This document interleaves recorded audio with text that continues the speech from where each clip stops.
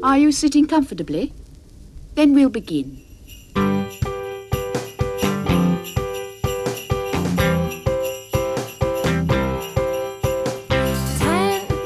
minutes left. Yeah, but there's still some time. It's not the final score. We need more than the numbers we're given. Show us you live and breathe the game. You're more than a name. That's what we came for. We can bring you more than the score. Every story. Let's take this thing off of the field into the real world away from the numbers.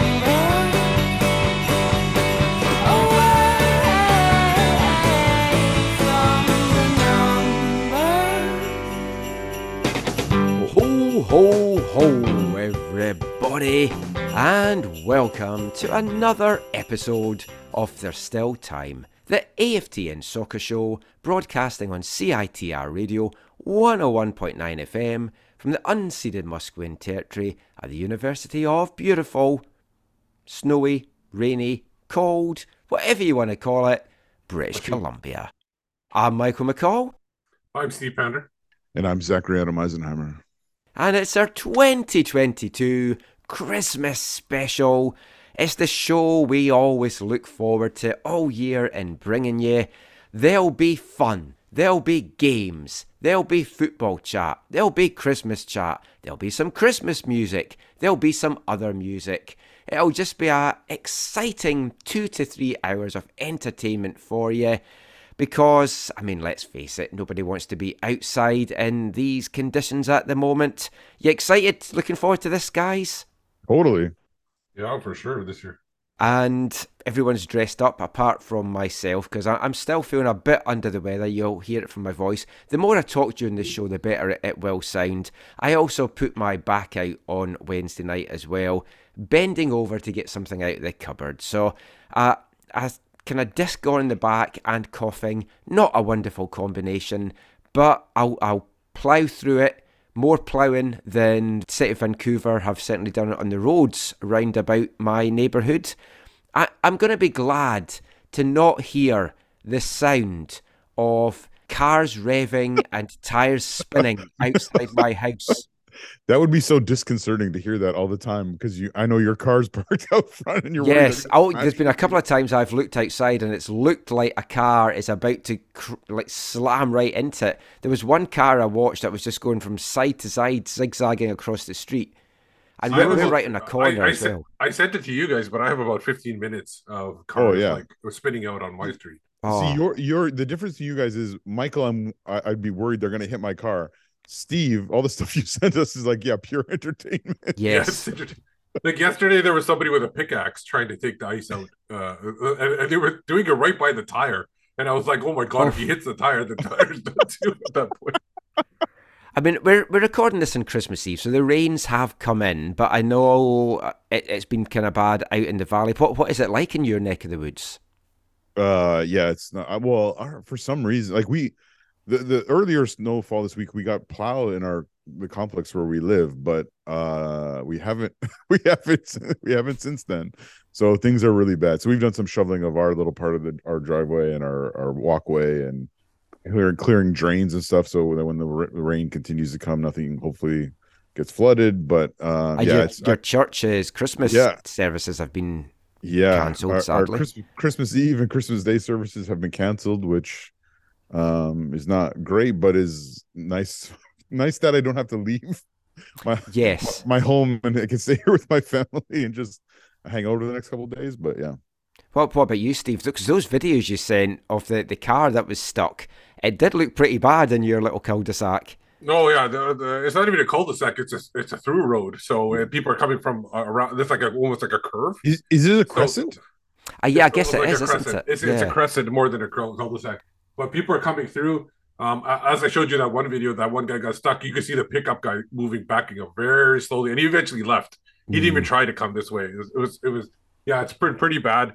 My car, the one car we use for the snow has been no problem. It's just the people that are using it without winter tires that's the biggest issue. Oh yeah, I mean, all these idiots that's totally unprepared. When it's like this, I've only got all weather, so I don't go out. I don't drive in it because it's like, Yeah. why would you if you're not fully prepared? But that does not seem to be the message that's got through to a lot of people. Although I think this might be the year that has made me decide that next year I will actually do the switch to winter tires, because I've not been able to go out and get some potatoes and carrots for Christmas dinner.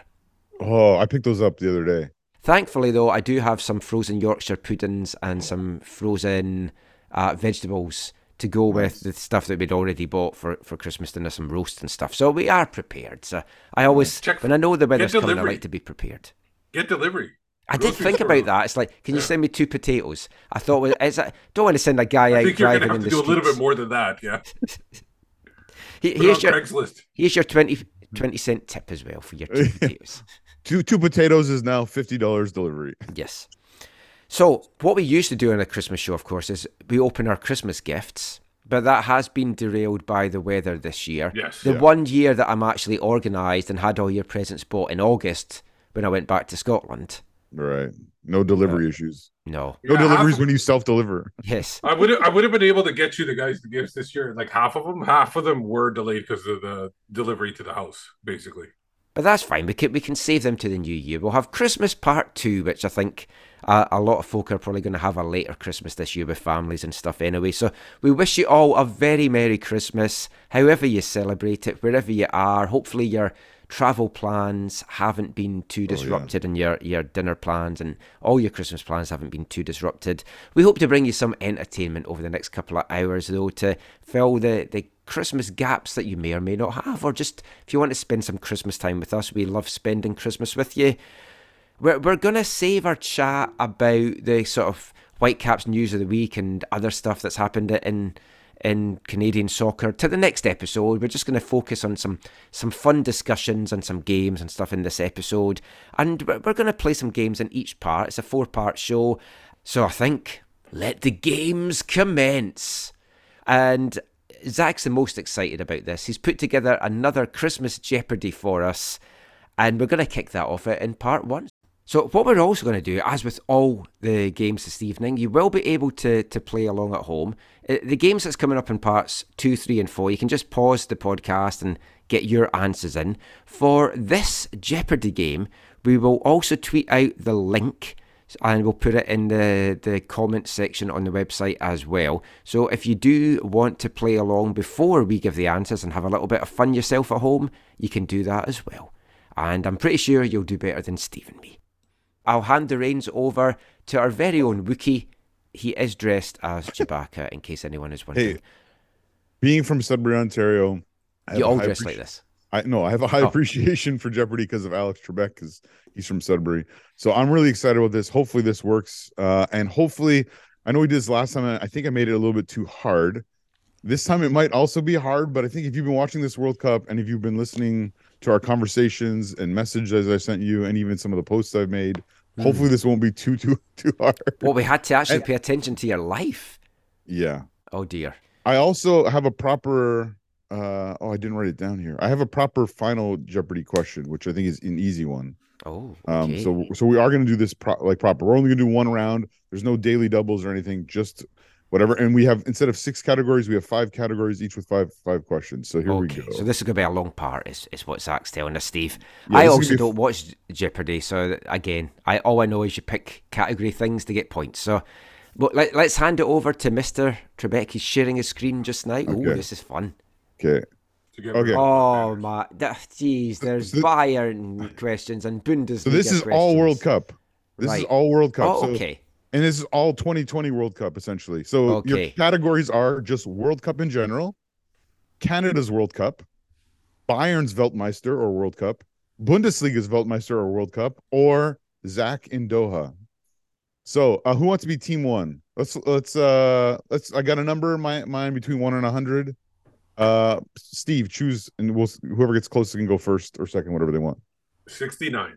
66. The correct answer is 45. So Michael gets to choose first or second. I will go first, please. Okay, Michael, which category would you like to choose? Canada's World Cup for 100, please. Okay, and I just a pre-warning.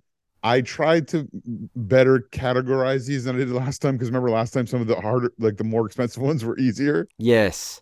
We'll see how this goes. Okay. And so I made the mistake the last time of going for the hard questions first. So I'm starting off with Canada's World Cup for 100. Okay, here we go. Canada scored the quickest goal of the World Cup in this many seconds. 97.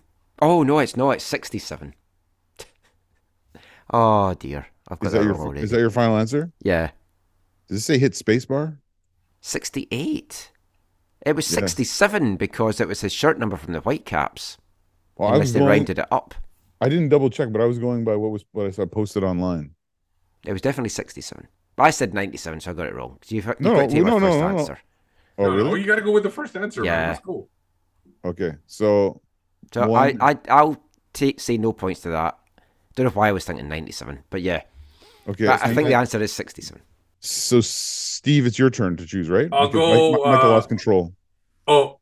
I will go Canada's World Cup 200. These are the two players who were announced in the stadium as the scorer of Canada's 2 goals. Who is Alfonso Davies and Sam Adekugbe? Who are Alfonso Davies and Sam Adekugbe. I keep Nice. forgetting you have to do the who are and who is and what is and stuff. Yeah, good job. Well So- done. So you control the board. Where would you like to go now, Smoky? I'll go Canada 300. This was the only player to be substituted on for Canada in all 3 of their group stage matches. Who is Ismail Kone? Who is Ishmael Kone? Good job, Steve. Crushing it.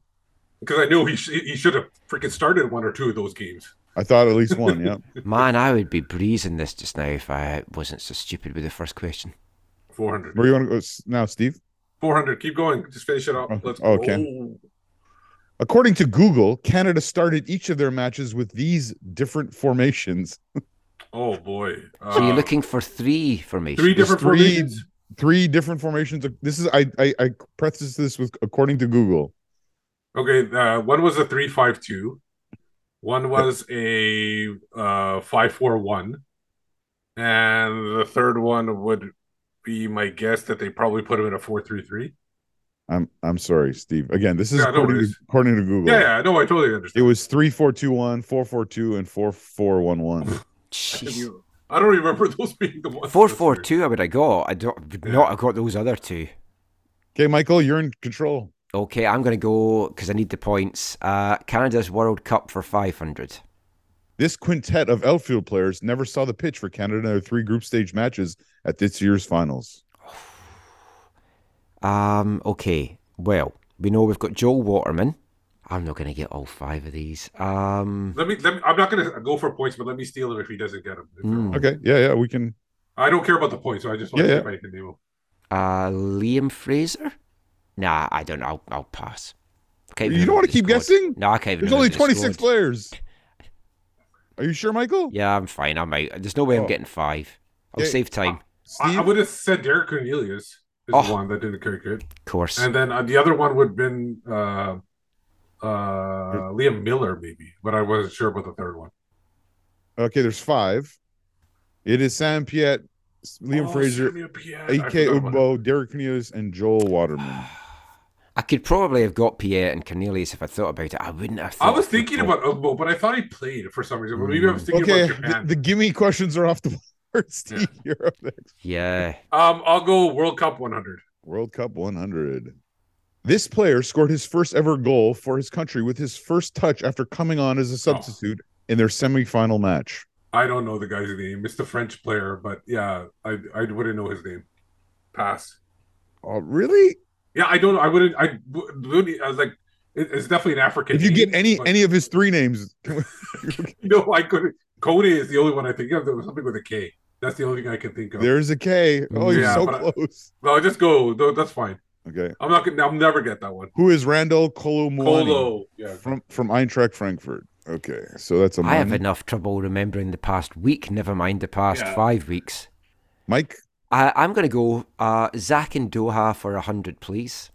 the final stadium I attended a match at Well, sorry, I think there's an extra at there. And where I saw the fewest number of games. So it was the last stadium I needed. I know what day? stadium it is. It's the one where the final was played. Have no idea what any of these stadiums were called. The big stadium where the final was played. LaSalle Stadium or something. Vagina man. What is the Oh, you got Lucille it. Stadium? You got it. Michael getting in. On the Yeah. board. If I have Only to name minus other stadiums here, I'm not going to be doing good. Sack and Doha for 200, please. This relative of a Canadian men's national team player made Canada's opening match versus Belgium even more special to be at. Who is Richie Larea's brother, Reggie? There you go. Who is Reggie Larea? Richie's brother. Michael. Pay See, I did attention. listen to your tales. This is good. Zach and Doha for 300, please. The name of the stadium that I attended the most number of matches I at. wouldn't even know that. What No. is the stadium that looks like a vagina? Well, there was a few that were sort of vulvic, but I don't know if we can accept that because it's not that one. No, No, I that's wouldn't. you're thinking of the El Janoub, right?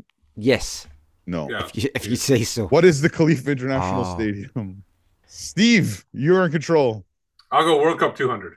These were the only two players sent off in the group stages at this year's tournament. Oh, That's that's a 200 question. I know you're supposed to remember that, man. Especially when there's only two players. Can I give? Can I give? One an is unhelpful- one is the Cameroon player, but I don't know his name. I'm drawing a blank. on I names. know the other one, Yeah. but I can't remember his name. Yeah, I don't know. I can't remember names, man. This is like hard I- with the names. I was at both these matches. The Cameroon player that got sent off because he took off his shirt. Yep. That's the only one I know of. The Welsh remember the other. goalkeeper. Yeah, it's Wayne Hennessy and Vincent Abubakar. Oh, the Welsh? I don't Yeah, the remember Welsh goalie got a one. straight red. Yeah, he against came Iran. flying. Oh, I didn't the see that. I box. don't think I watched And that Vincent game. but I didn't see Abubakar it. got a second yellow when he took off his shirt for scoring. So, unfortunately, that's minus for Steve. Oh Mike- boy, Michael, I what would you have like to to go do? Zach and Doha for 400. I would agree. The number of consecutive days I attended matches. I've got two numbers in my head. I'm going to say, what is 13? What is Oh, 16? 16. Wow, that the other- 16 days. Was that the other number? What was the No, other I one? had 11 and 13 in my head, so they were both wrong. Steve, you are in control and still in the lead. Bayern's WM, whatever that stands for. Bayern's 100. Weltmeister, Bayern's World Cup for 100. You're going to be good at this because you were talking about all these Bayern players when we were doing our recaps. Yeah, I was making fun of them. Yeah. The former Bayern player who scored the most goals at this tournament. Oh, so it's not the person who scored the most goals; it's the Bayern player that played. The former Bayern player who scored the most goals at this tournament. Okay. I'm gonna say Lewandowski. That's the only one I can think of. Yeah, that was what I would have. Who is Robert Yeah. Lewandowski? Steve, you're almost in the Well done. positives. Steve, where do you wanna I'll go Bundesliga WM for 100. Bundesliga's Weltmeister for 100. The first Bundesliga player to score a goal at this year's tournament, and his first name is half the title of a well-known Beatles song. Who is Michael, you Diamond? know this, right? Who's Diamond? I don't know. Who is Jude Bellingham? Oh, Jude Bellingham. Who is Jude Bellingham? So you got that wrong, right, Steve? Yeah. Yeah. wrong. I'm sorry. Interesting. the only song that came up to my head was Lucy in the Sky for Diamonds. Okay, World Cup for 300, please. World Cup for 300. This star of the U20 World Cup 2007 Canada scored goals in the knockout stages in 2007 and in this tournament in 2022. Who is Di Maria? Who is Angel Di Maria? Michael, nice work. Good memory. This is going to be pretty much my last points I think I score. No. World Cup for 400. World Cup for 400. There's some other ones. This was the only player to score in each of his country's group stage matches. Oh, I do know this. This might These not are help hard you. questions. This might help you at all, but they were also, I believe, the first goal of each of those matches. Oh, I do know it, and I cannot think. No, Can don't you? know. No. Who is Holland's Cody Gakpo? Bayern for 200. These two Bayern players that played in the tournament are returning with significant injuries? Neuer and Hernandez. It was a bit of a trick question because one of them did not come from the tournament. But Yeah. Steve, you are correct. Who are Lucas Hernandez and Manuel Neuer? Well done. Back at the positive there. Or you want to go now? Bundesliga. Oh yeah, Bundesliga for 200. Bundesliga's Weltmeister for 200. These two dynamic attackers scored the goals that handed Germany their only defeat of the World Cup. Oh, I don't know these Japanese players. Like I wouldn't remember this at all. No, I'm gonna have to pass right off the bat. It's just Michael? to save time. I don't know. Who are Ritsu? Oh, it's sorry, that's a spelling mistake. Ritsu Don and Takuma Asano. Michael, where are you going? Zach in Doha for 500. I saw all matches of these four nations at the 2022 World Cup. Okay, here we go. Canada, Germany, Cameroon, Poland. So close. So close. Who are Canada, Ecuador. Germany, Cameroon, and Ecuador? I knew the first three. I could not remember. I just thought, you probably went. I knew you were at a Polish game. Yes. I was going to say Serbia because I knew you were trying to get tickets in with all your Serbian friends, you'd told us. Oh, no, there Bayern, was yeah. Bayern for 300. Bayern's Weltmeister for 300 for Steve. Here we go. This trio were the only Bayern players to score at this year's World Cup. Who are Alfonso Davies? There's got to be a German player in there somewhere. Somebody in Germany must have scored for them. I don't know Hernandez, but I think he doesn't play for Bayern. I think the other one plays for Bayern. So screw it. Yeah. Tip and tap. Who are Alfonso Davies, Eric Maxime Choupo-Moting, and Serge Gnabry? See, my big issue with this category, Steve, is I don't know anyone that plays for Bayern apart from Alfonso Davies because I don't watch crappy German football. Okay. Oh, boo. Michael, boo. I'm going to have to go World Cup for 500. That's Yeah. right. Let's bring it low. Leo Messi finishes his World Cup career with 13 goals, which is this number off of the record set by which player? So we're looking for how much he's off by and the player he's behind. Well, that's hard. Ooh. Not really. I think I know what it is. What is won by Pele? I was going to say 3. And by who? Steve? Pele. Pele as well. No. What is 3 and who is Miroslav Klose? Should I known it was going to be a German guy? I knew it was 3. I thought it was Pele, but How could you're you guys right. not know? Don't worry, listeners. The next games we're playing are a lot more fun, and you don't have to know about German And football. less German. Yeah. Yes, I told you guys what this was going to be. it's a very German I part of know. this. I even gave you the categories. You could have studied. Steve, where do you want to go? Oh, Still 300. 300 300 Bundesliga. Bundesliga. Here we go. These 3 players were the only Bundesliga players to score more than 1 goal at the tournament. We're the only Bundesliga scorers in the world. Okay, so I'm gonna go right back to okay, let's go Gnabry, Bellingham. Yeah, that guy.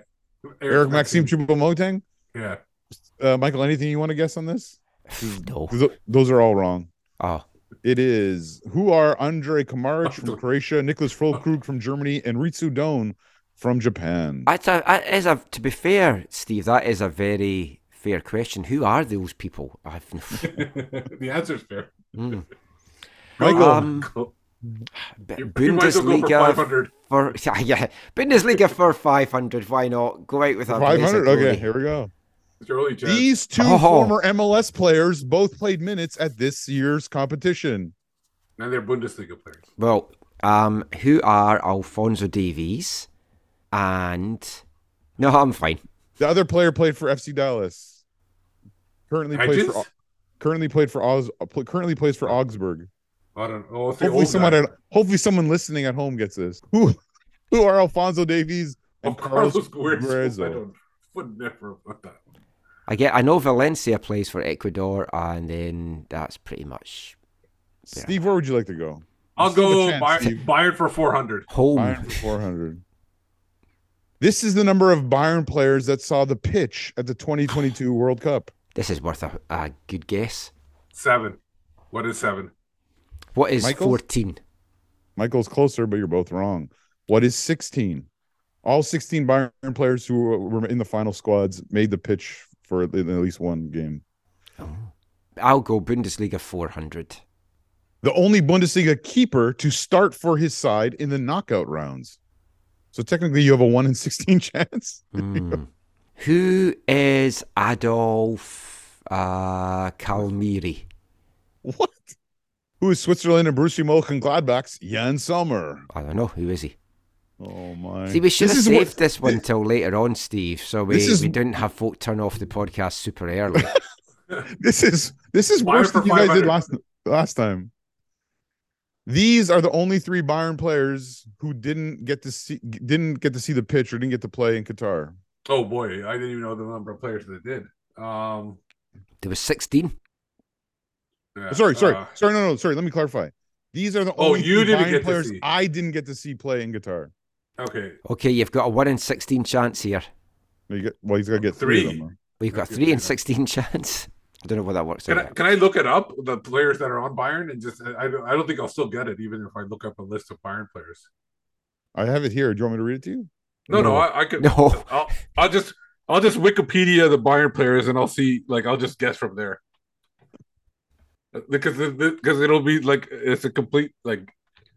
There's no way I'm getting it even if it is, and I won anyway, so it doesn't make a difference. Oh no, we have Final Jeopardy to go. Oh, Final Jeopardy, $1.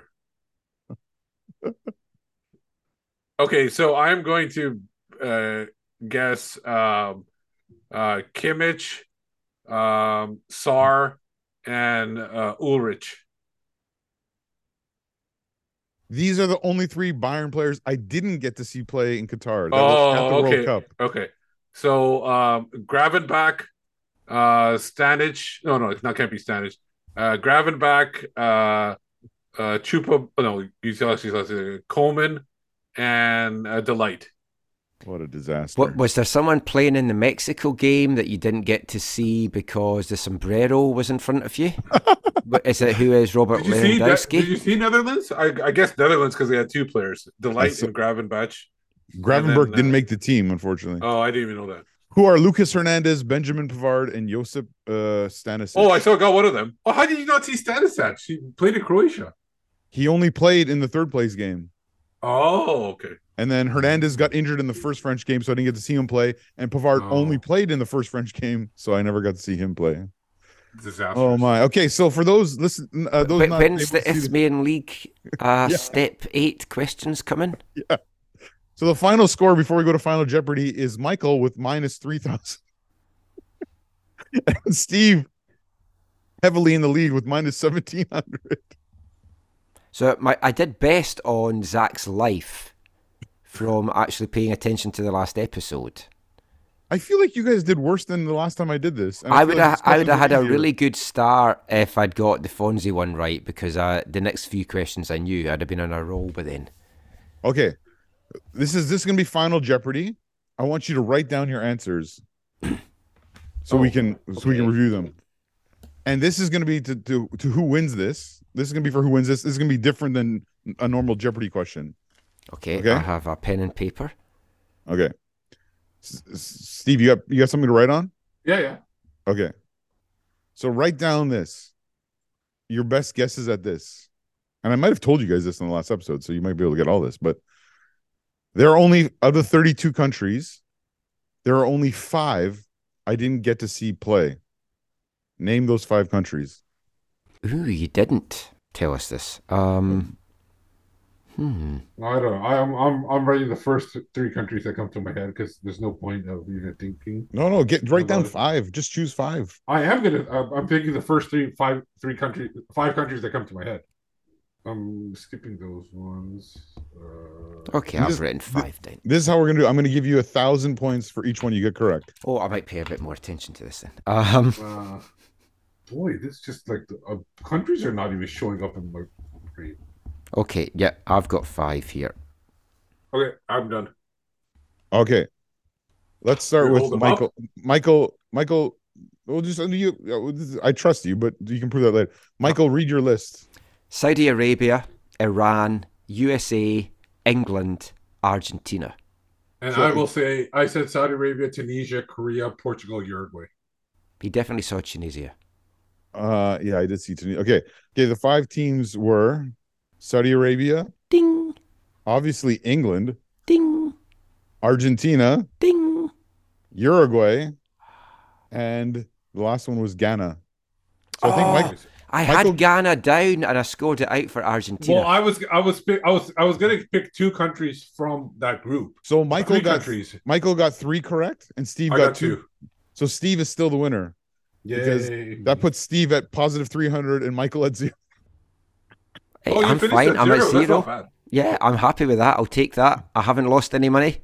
Michael, you forgot the strategy I had this time too. Once you got really behind, I just started picking the really small Yeah. number of questions, so I didn't lose that many points. Yeah, So- I was left with the big ones. Okay, I mean, honest- I came with nothing. I'm going home with nothing. I've had a lovely day. Thank you. Hey, was that too hard? Yes. I feel it was too hard. I'm sorry. Just If you'd, because if you'd the- asked questions only- about the English or Welsh team where I paid more attention to, or even the Australia team, I would have had a chance. No, the only reason why it was hard for me is because like this World Cup, I couldn't pay attention to. I didn't have time to pay attention to the games even like during the games. Like everything was on mute for the most part. Honestly, I fast forwarded through a lot of them. I expected you guys to do good in 3 out of the 5 categories. The other 2, I thought you'll get some, but I was hoping for like player nicknames, so you would be like, who had the best player nickname at the World Cup? well, that's subjective. Yeah, Well, it's Jason Cummings. that's his actual name. Yeah, do you know what his nickname is? No, I don't want to know. Cum Dog. Genuinely his nickname. Oh my. Okay, I'm sorry. I'm sorry that was too hard. No, it's fine. It was entertaining. It's good. And don't worry, listeners, we've got a lot more accessible games coming up in parts 2, 3, and 4. But, I mean, this is our very German part. But it's certainly been a very busy build-up to the Christmas period for Whitecap's CEO and sporting director Axel Schuster. And I'm pretty sure it's going to be a very busy new year as well. It kind of has to be a busy new year for Axel and the Whitecaps if they want to be truly competitive in 2023 and able to compete across all 4 competitions that they are going to be playing in next season. But for now, he's got a chance to relax, chance to get back to Germany to spend Christmas with his family. So just what is a Schuster family Christmas like? Well, let's find out, shall we? Axel, I just want to know what is Christmas like in the Schuster household, and how different is it now that you're here as opposed to when you were back in Germany, or are you going back home for Christmas in Germany? Yeah, I'm going back home because my parents are there, my sisters are there, 3 of them. So and also seeing the in-laws. So it's impossible to see that for them to come over. So that's the time where I have also the chance to see all of them. I haven't seen a lot of them since last Christmas. So other than on Zoom calls. So long story short, yeah, we'll go home. Christmas is a big thing. Germany as well. The thing that has changed in my household is that we celebrated more the North American way. In Germany, you have you go at Christmas Eve, so 24th, you go into the church, and after that, you have a big dinner, and the kids get all the gifts. And we have changed it now because I actually think it is even better because my daughter is still young and very tired getting early tired in the evening. So we have now changed to that she's getting her gifts on the 25th, and she puts out the cookies and the milk and the carrot for the reindeer and Santa Claus. So that's a big thing now for her to do that. So we are somehow in the middle of the cultures now. Oh, that's good. Like in Scotland, in Edinburgh, we had a big German market, as obviously there's things all over the place. And I know there's one here in Vancouver as well, but it was always good and you got all the German food. What's your kind of Christmas dinner like? Is it traditional turkey or do you have different stuff in Germany? Yeah, it's traditional. It's not turkey. What's the English word for Gans? I don't think you call it turkey. Turkey is a special animal for me. So let me check. Ah. Goose. Oh, Yeah, goose. Canada goose. I should have known that. No, it took me offline with the turkey because I know it's not turkey. A goose is a very famous Christmas dinner in Germany. Ah, awesome. And if you could have a special Christmas present under the tree for the Whitecaps this Christmas for next year, what would you want? Honestly, the one thing that would come to my mind first is I would like to have you would not say calm, but a year without any scandals and off business or offside the business stories. So a year where we can really focus on growing the club and developing things. I'm feeling comfortable. That we can do a good job. I have had connected a lot with the community fans and also other clubs and other people in North America, and everyone thinks that we are at the point where we can jump, but we need a year where we carefully where we can focus on that, and then I think we can get there. Unfortunately, we had in all these years with COVID and being not in the market and with dealing with things from the past, we lost so much energy that we could have spent in a better way. No, that's very fair. I think that's a great thing. I was hoping you were going to say Lionel Messi, but I guess what you've said is actually nicer. Thank you.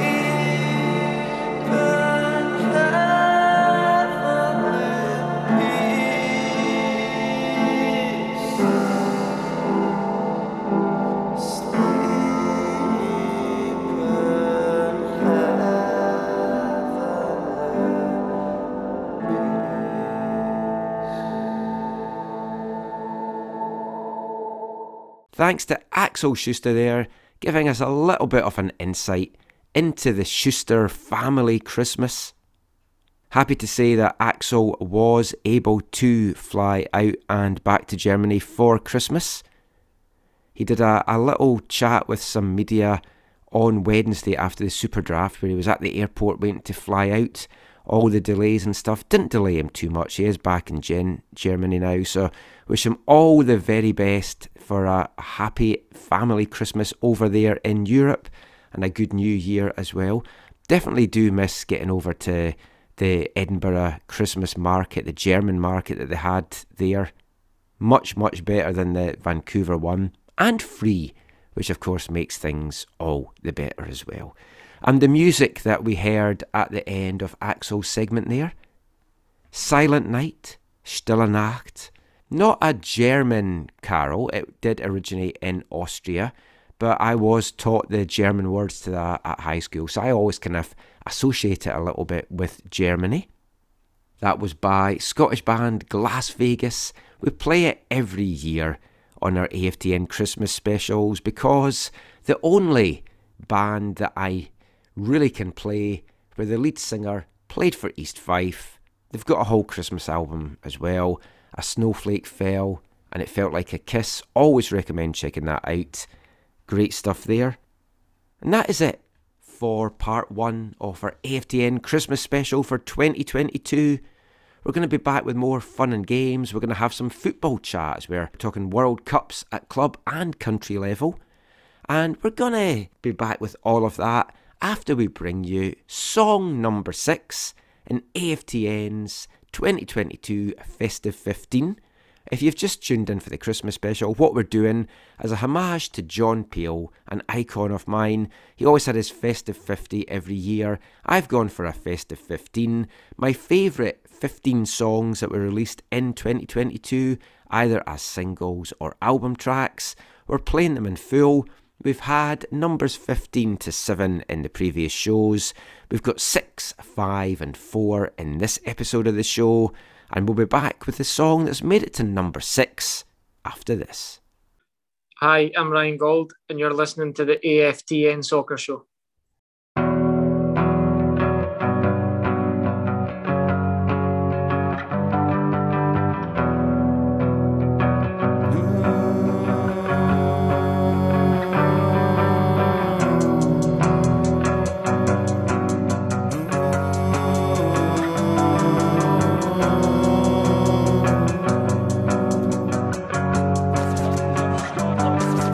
A story that's been told but it's never been heard. Straight for the voice in my head that says you don't have to be scared. Just lay it all on the line, but in the form of a rhyme. Cause nobody wants to hear that shit unless it's slickly prepared. No, I'm a bad man.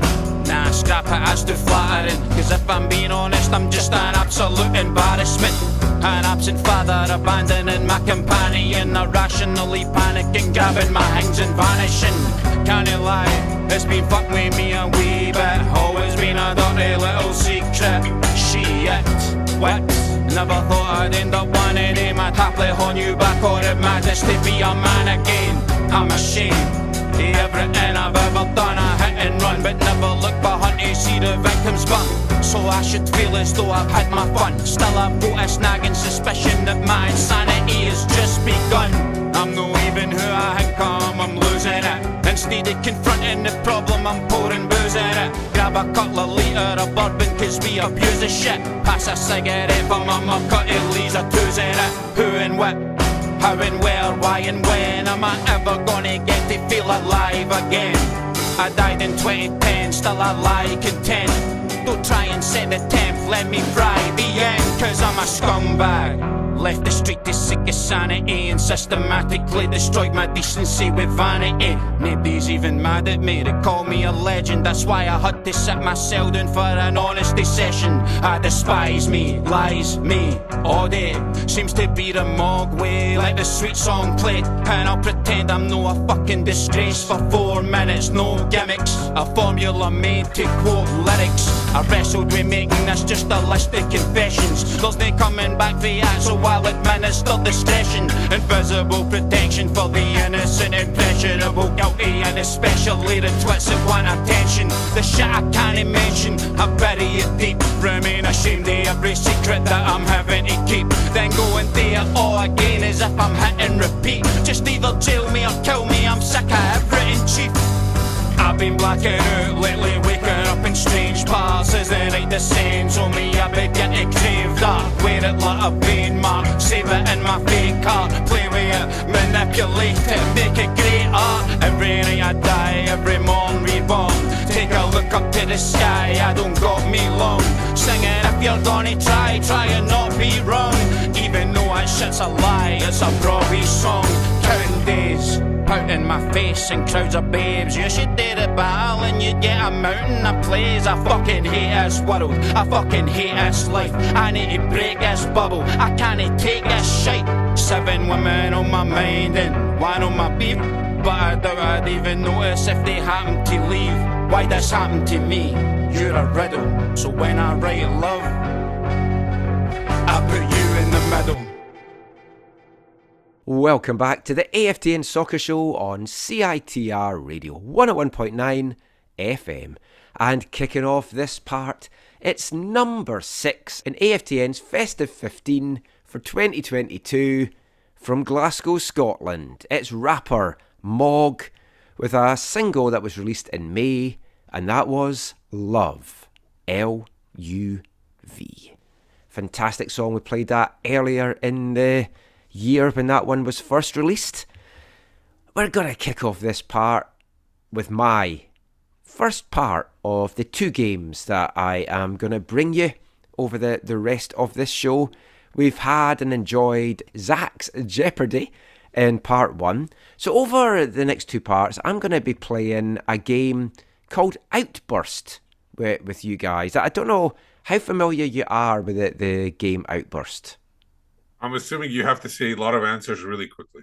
Yes, well done. So the basis of the game is there could be a subject, so it could be colours. And then on the card, there would be 10 answers listed. So obviously there's more than 10 colours, but you've got to name the 10 things that are on the card. Have we not played this before? Maybe a variation of it. And I'm also doing a variation of Outburst in these 2 parts as well. I think I played this before. It's Outburst Football Edition. So what I've done for you guys is there's 6 potential rounds, 3 for each of you, and I've kind of split it into 3 categories. We've got 2 rounds on international football, 2 rounds on club football, and 2 rounds on general miscellanea with a football connection as well. So I'll toss a coin and we'll see who goes first or second, and we'll have whoever wins the toss will get to pick A or B, 1 or 2, from the international football round. And one of those rounds is easier than the other. So whoever gets the tough one in that will get the easier one in the club football. And then we'll just open it up again for general miscellanea. So I'll get my coin out, I'll toss it up. And Steve, it's you to call. Heads. And it is tails. I figured. I knew it would be. That's why. Possibly can't see that, but you have to trust me, it is tails. Now that might not matter to you anyway, Steve, because it all depends whether Zach picks the more difficult category of category 1 or category 2. Well, most of my tickets to the World Cup were category 3, so that's not here. So 1 or 2? I guess I'll go 1. Oh, well, you've actually got the World Cup questions. But is it like all World Cups? Yeah. So sweet. You've got a minute to answer this. So basically, you just have to shout out as many answers as you want to see if you can get. Does it matter if I get any wrongs? Yeah, it doesn't matter if you get them wrong. You've basically got a minute just to yell your answers out. Maybe not too loud, because obviously we'll have to edit the sound quality for that. And don't forget, you can play along at home if you want to pause the podcast. You can pause it, shout out your answers, and see how you do in the minute. So what I'm looking for here is 10 teams have been runners-up in the 22 World Cup finals that have been played from 1930 to 2022. So what I'm looking for, Zach, are those 10 teams, and your minute starts now. France, Croatia, Argentina. Correct. Holland. Correct. Well, that's France again. Germany. Yes. Brazil. Yes. 6 for 6. Italy. We already had it? No, Italy. No, you've got Italy at 7. Italy. Argentina again. Germany again. Holland again. You've got 30 seconds. Holland again. 74 is Holland again. Losers. Okay. USSR? No. Well, that's the Euro. Okay. 15 seconds. Oh, you won. Oh, you've stalled here. You were doing so well. You were 7. Czech Republic? Yeah, no. Czechoslovakia, I'll give you that. Yeah, that's okay. 3, 2, I wouldn't give it to him. 1. West Time Germany? is up. No, you said Germany. I gave you Germany for... Can I steal one? Yeah, I was going to say, what I haven't mentioned is there's a chance here. Yep, there's a chance here for Steve to steal a point. And it is Hungary in 1938 and 1954. Yes. 54, that's the one. How could I forget that? Now, the one that's missing is from 1958. Wait, no, it's Sweden. Uruguay. Yeah, Sweden. Oh, Sweden? Okay. They were hosts. The hosts. They lost to Brazil. Yes. So that makes the score 8-1 after round 1. Exciting stuff. Now, Steve, your minute is going to come up, and you've got the more difficult category. That's great. But you will get the easier one for the next round. Now, because this is the more difficult category, there's actually 13 possible answers, but I'm just looking for 10. So it actually gives you a little bit of extra breathing space because this is a tough one. 19 teams have won the gold medal at the Olympics between 1900 and 2020, and this is in men's soccer. There's been 27 Olympic gold medal matches played over those years. Now, of those 19 teams, 13 of those teams have never won the World Cup. Oh boy. So you're not looking for the World Cup winners, you're looking for random teams that somehow won a gold medal at the Olympics anywhere from 1900 to 2020. There are 13 answers.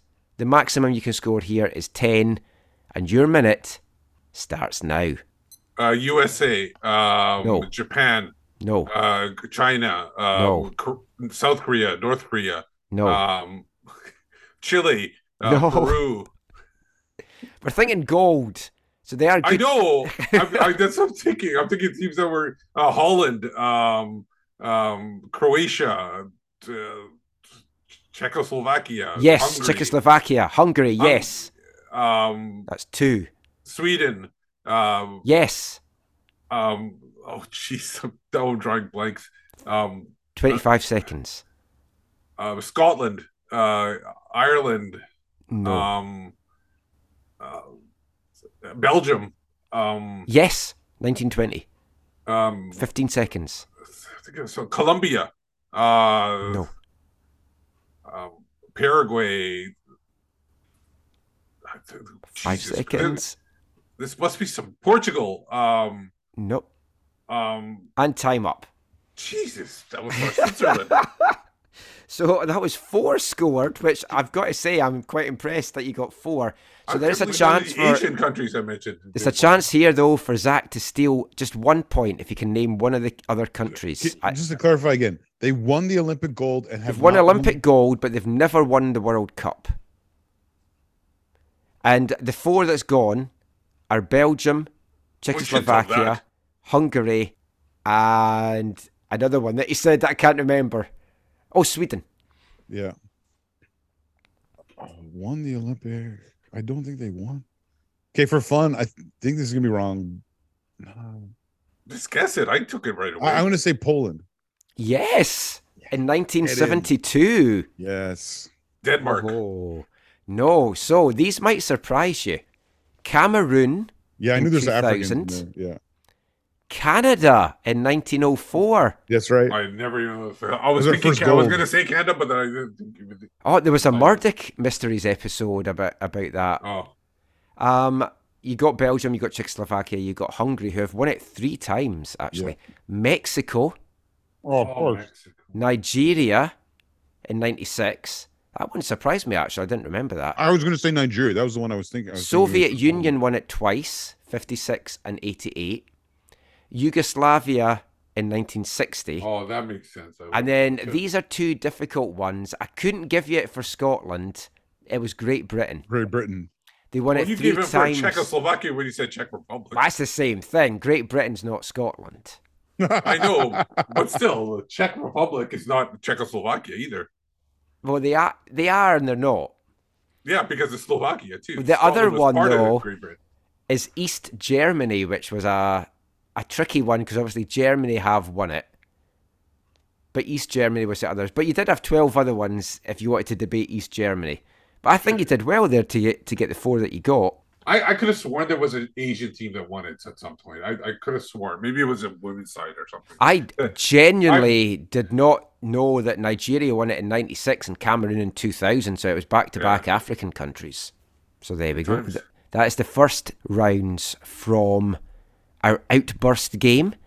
We will play the final 2 rounds in part 3, but I want to get into the football chat now, and we've talked a lot about the World Cup for countries over the last few weeks, and we're going to talk a little bit more about that in the next part as well. In this part, I want to have a little bit of a chat about the Club World Cup, because the 2022 Club World Cup is going to take place in 2023 in February in Morocco, And as we all sadly know, Seattle Sounders are going there as the first MLS club to take part in that tournament. Flamengo and Real Madrid are amongst the other 7 teams that are taking part.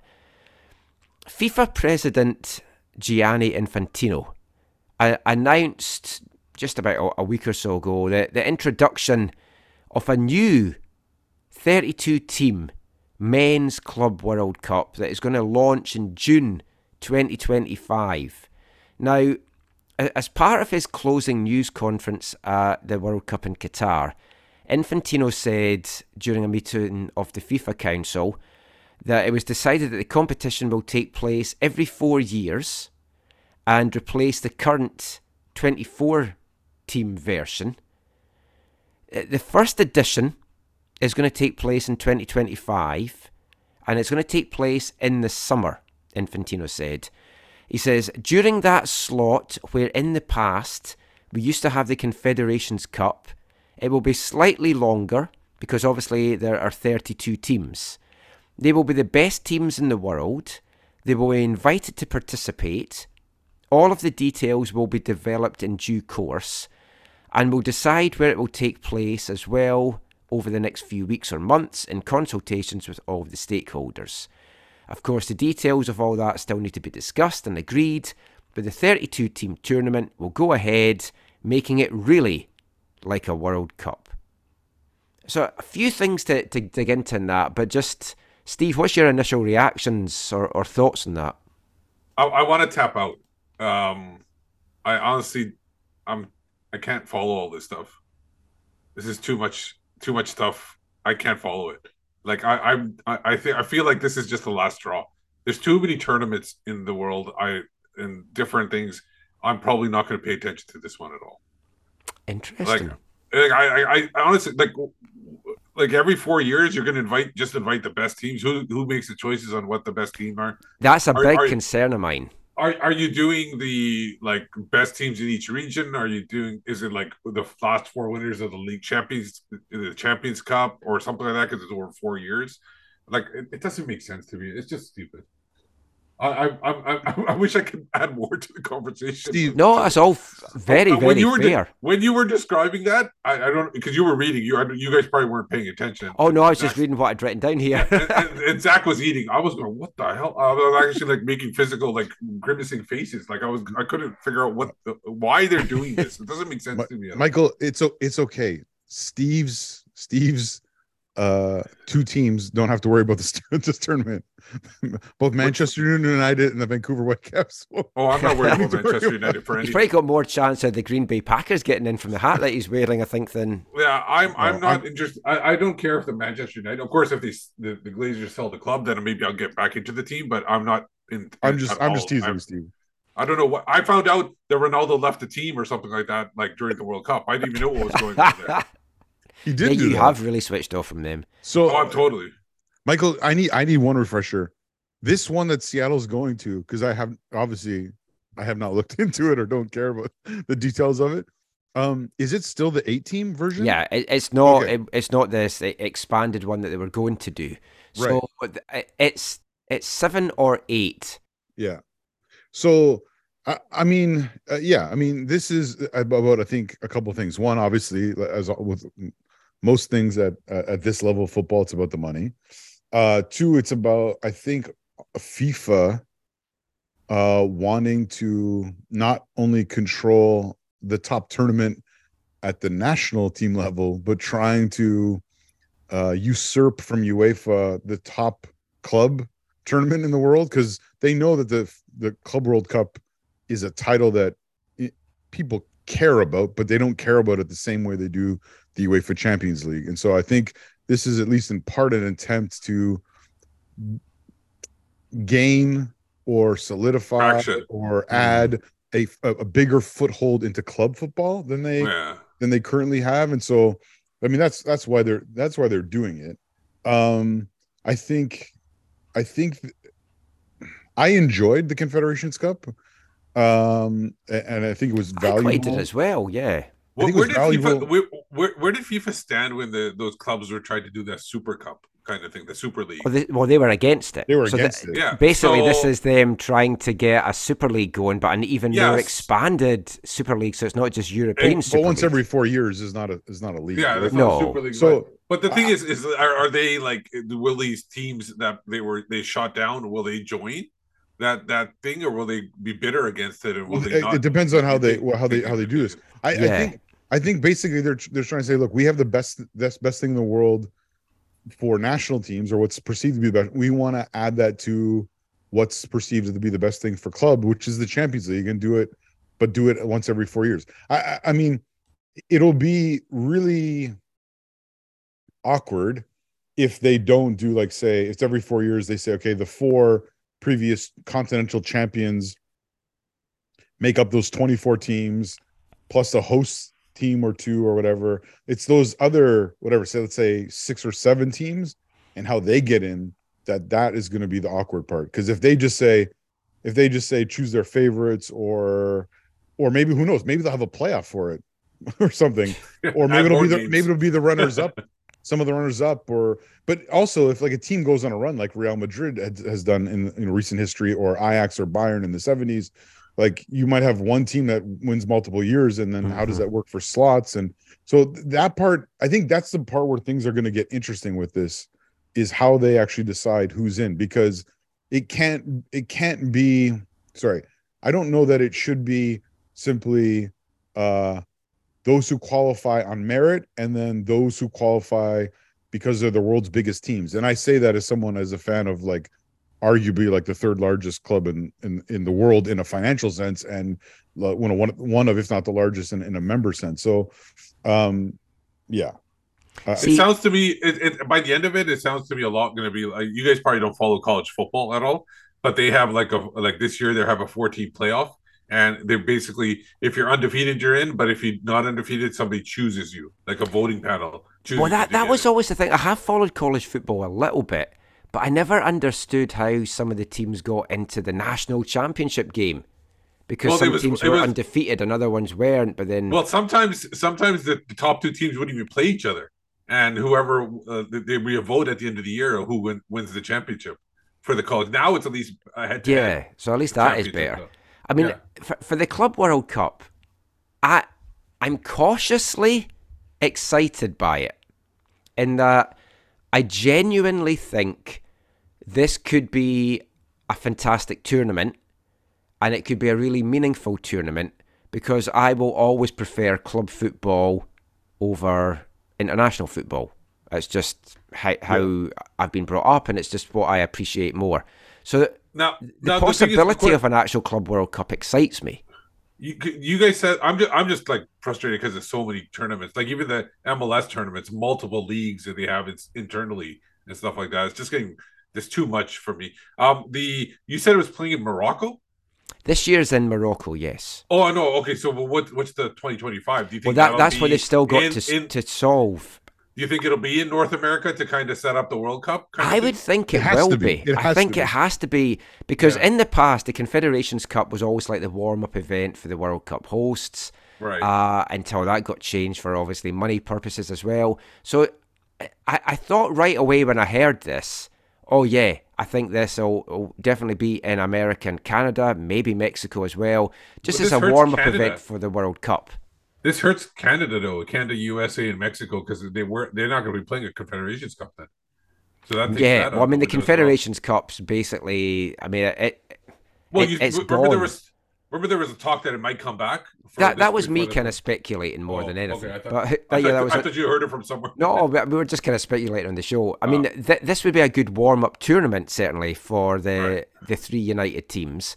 What might go against that, though, is they might say, because it looks like America and Canada is going to be bidding now to actually host Copa America in 2024, just take part in it, that they might say, well, there's your warm-up tournament, there's your chance to do all that at Copa America. We're going to give the Club World Cup to someone else. It'll probably be Europe. My guess would be Europe if it's not North America. See, North America, I think, makes a lot of sense, though, because so many of these clubs around the world want to capture the American market. Like, let's be honest, they don't care about the Canadian market. They want the Yeah. American market. They want that American money. Maybe even get some American owners involved down the line. All that kind of That- stuff. And that's why they do these tournaments, like these preseason tournaments. Well, in I mean, that's why Asia they've always and come North over America. here. Yeah. Yeah. So it's either going to be here or Asia, I would think. Oh, the Asia makes sense too. Yeah. My big concern over it, which is why I'm just cautiously excited about it, is the phrase that was used, which could just have been a throwaway phrase, but we know FIFA, they don't do throwaway phrases.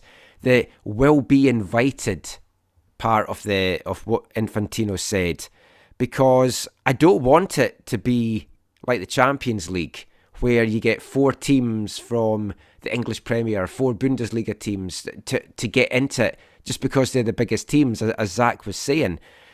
These teams have to have got there by merit for this to be a truly meaningful tournament.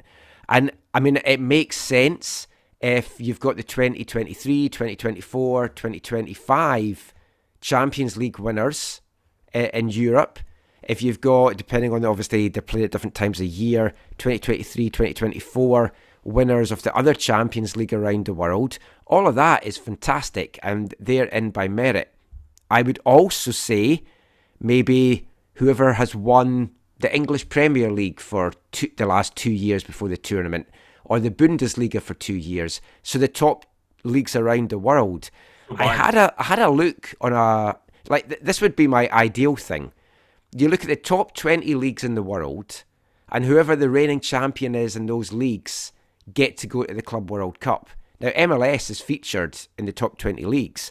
The problem is, whilst looking at that, I found 4 different websites that had completely different rankings for what they felt were the top leagues in the world.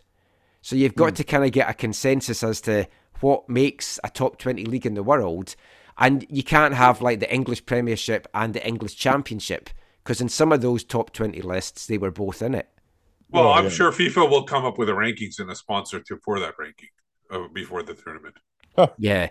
Pepsi, rival Coca-Cola. Yeah, exactly. I mean, it does have the makings of a good tournament, though. But, I mean, right away, there's been pushback on it.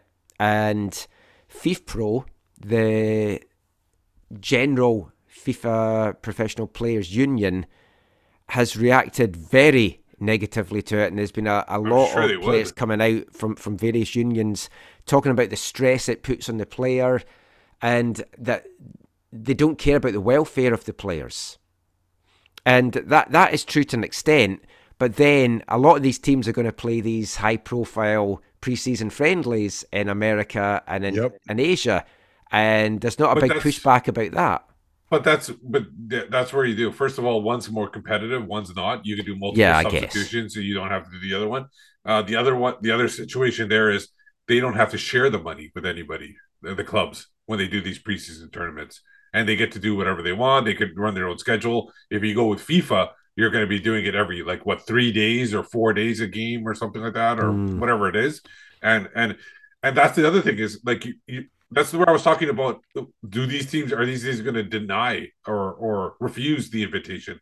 Like, you got teams like Real Madrid, Manchester City, all these teams that are more interested in the Champions League, and they realize that maybe they don't need the money. Maybe they can make money somewhere else. And do they want to go to this thing where it maybe harms them the next year to try to win the Champions League? For me, the Champions League is going to be more of a bigger prestige tournament than anything else. Yeah. It's run over a full season.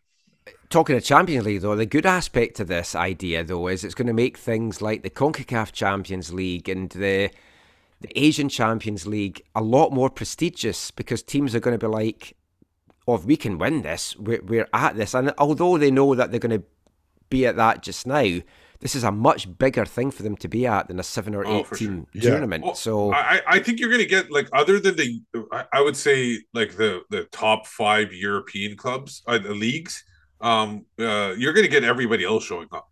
Like, everybody else will show up for this tournament. It's those top 5 teams and those top 5 leagues. Sorry, and those top 5 leagues, those teams from that leagues, they're the ones that people want to see. So if they don't show up, and you're going to get maybe the 3rd or 4th place team from the league, or 5th, it's not going to be as money making as people think it will be. An interesting thing about one of the leagues, La Liga, has strongly come out against it, and they're considering taking legal action to prevent it. But- So we'll see But how if you that think goes. of it, Spain, legal action, football, it kind of goes hand in hand with everything. Yeah, has Messi ever paid his taxes? I don't know. I how don't that know. I'm not sure about worked out that. in You the got end. that. You got the whole what team were coming to Miami to play that one time? There was Oh legal action there. yes, So there's yes. like their usual legal action for that kind of stuff. I mean, we'll see how all this plays out. Let us know your thoughts on it. Would you be excited by a Club World Cup, especially if it was held over here in North America? Does it have to be meaningful and you've got proper qualification for it to really tick your boxes, or would you not care if it's just a giant invitational tournament? And how would it affect a league like MLS if it's played in the summer and it's played over here? Oh, Do I they didn't have even to think about suspend that. the league like they're doing for the League's Cup? What about your champion if it's from MLS? It's like they've got a whole month potentially that they can't play league games either. And then what if they got to go to Europe to play and everything? Yeah, fixture backlogs. So there's a lot of this to get thrashed out. Obviously, it's not due to take part in 25, but yeah, it's potentially exciting, and I'm cautiously welcoming it, even if some others aren't. But let us know your thoughts. AFT in Canada on Twitter, AFT in Canada at hotmail.com. I think after that football chat, it's time for a Flash 5. Flash 5. Rank it, baby. 5 to 1.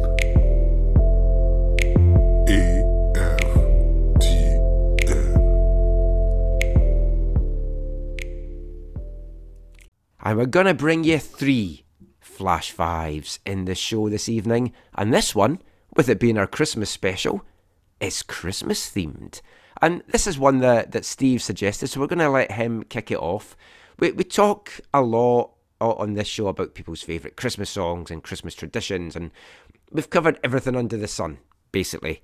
But one thing we haven't really done, we've touched on it, but we've never kind of really nailed down what our favourite Christmas movies are. So we're going to do each of our 5 favourite Christmas movies, and I'm going to be interested to see how you view a Christmas movie as well. But as this was Steve's idea, I want Steve to kick this one off. So I did it a little bit differently, and because I felt like if I did my top 5, there'd be all the old ones. So I wanted to incorporate some of the new movies. So what I did was I did my favorite movie from the each of the last few decades. So favorite movie from the 2010s, 2000, favorite movie from 90s, 80s, and then 70s and earlier. So I'll start with the earliest ones. My favorite movie in the 2010s actually came out about 3 years ago. It's an animated movie. It's called Klaus.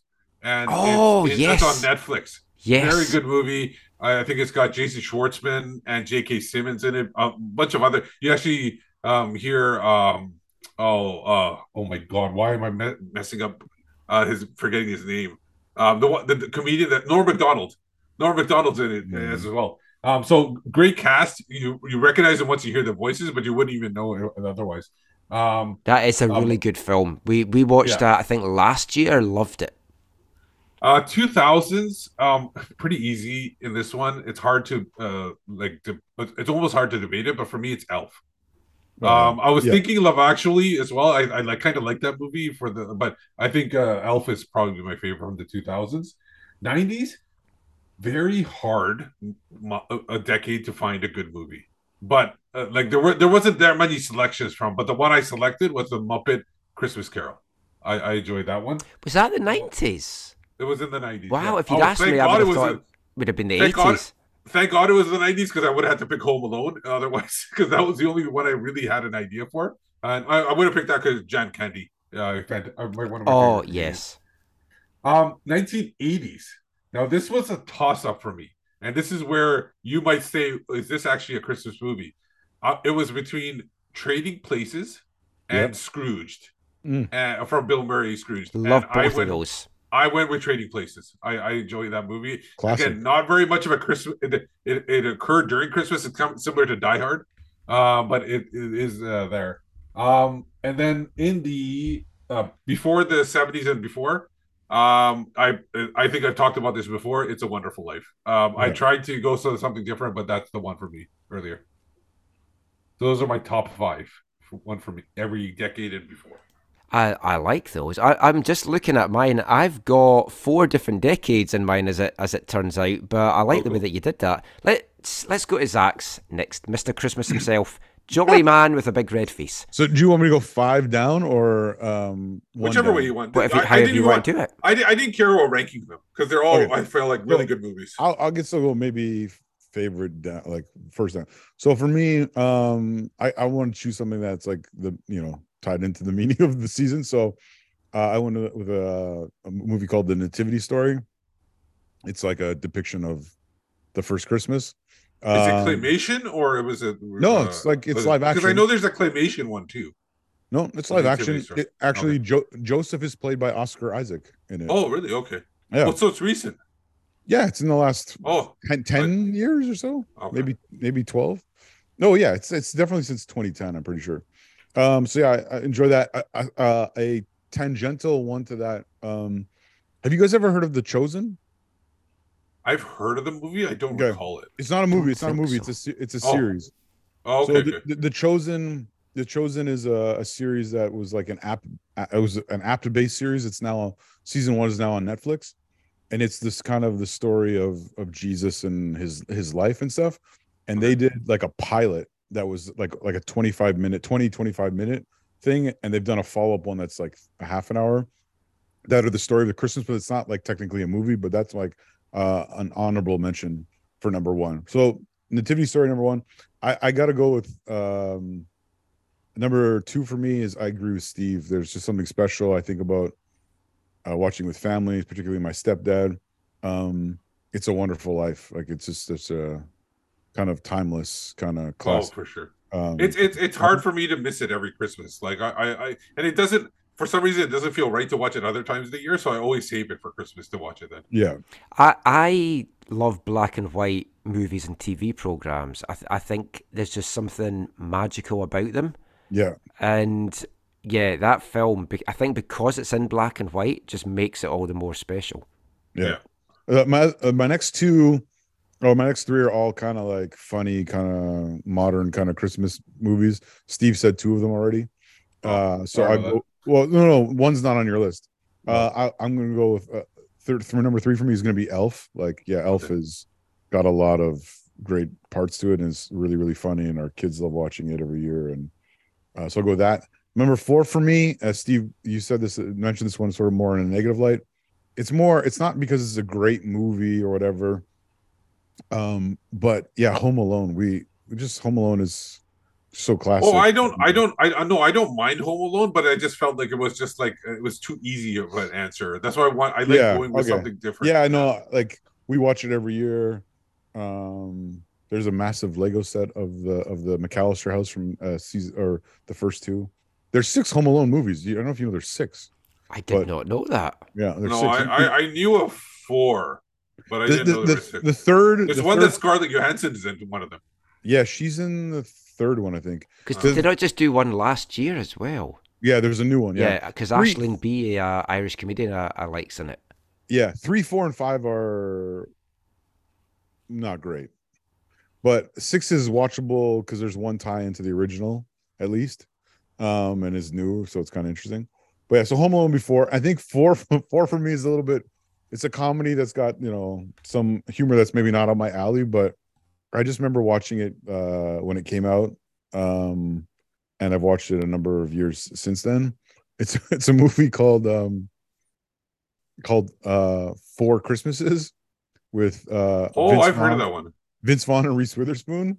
Yeah. Essentially the premise is they're a couple and they ignore their family at Christmas by telling their family they're going to like some far off place around the world to like help orphans or whatever.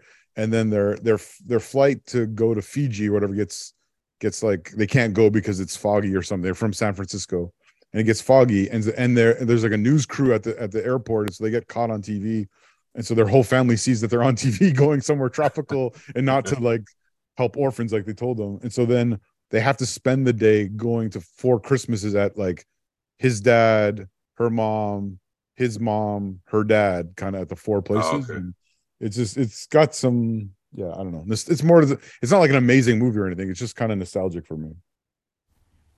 Never seen that one. Home Alone, I can't think of Home Alone without obviously thinking of Macaulay Culkin, and I can't think of Macaulay Culkin without thinking of a video that he did for a Sonic Youth song called Sunday. And if you've never seen that video, it's very disturbing. If you watch that video, you'll never be able to look at Macaulay Culkin the same way. A couple of my buddies growing up were big into Sonic Youth, but I've never seen that. It's just basically him kissing a girl, but it's just disturbing. It's just something about his face. Him and his brother are kind of weird dudes. Yeah. They're both. I think his brother is actually more like I remember watching him in Scott Pilgrim, and he was pretty good in there. Like his brother is somewhat more stable because I don't think he was as famous. As Well, his brothers Macaulay, kept right? on going, right? He's in one of the, I forget what show. I think they're both. I think they're both good now. I think even Macaulay Culkin, he's good. Like I don't think he's like as bad as it was before for him. I think I saw like a clip of his brother hosting Saturday Night Live this year or last year or something. But he was kind of weird. So my 5, I'm going to go 5-1. And I wanted to have, because I've spoken before that for Caitlin and me, A Christmas Carol is a huge part of our thing, because our very first Christmas we spent together, we went to San Francisco and we saw it at the ACT theatre company that put it on every year in San Francisco and Seattle. So every year we try and watch a version of A Christmas Carol, whether live, whether a movie, a TV show, whatever it is.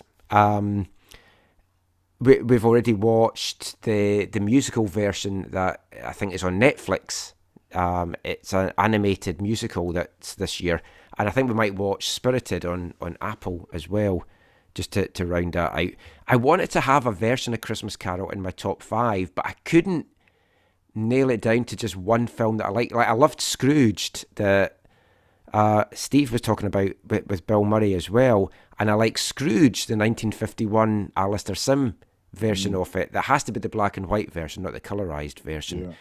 But I think because we watch a different version every year, and sometimes we go back and revisit them, but it's not one that I watch year after year, so I don't have a particular favourite. So it didn't make my top 5. But here is my top 5. Number 5, from 2004, Polar Express. Oh, nice. Just, I really love that.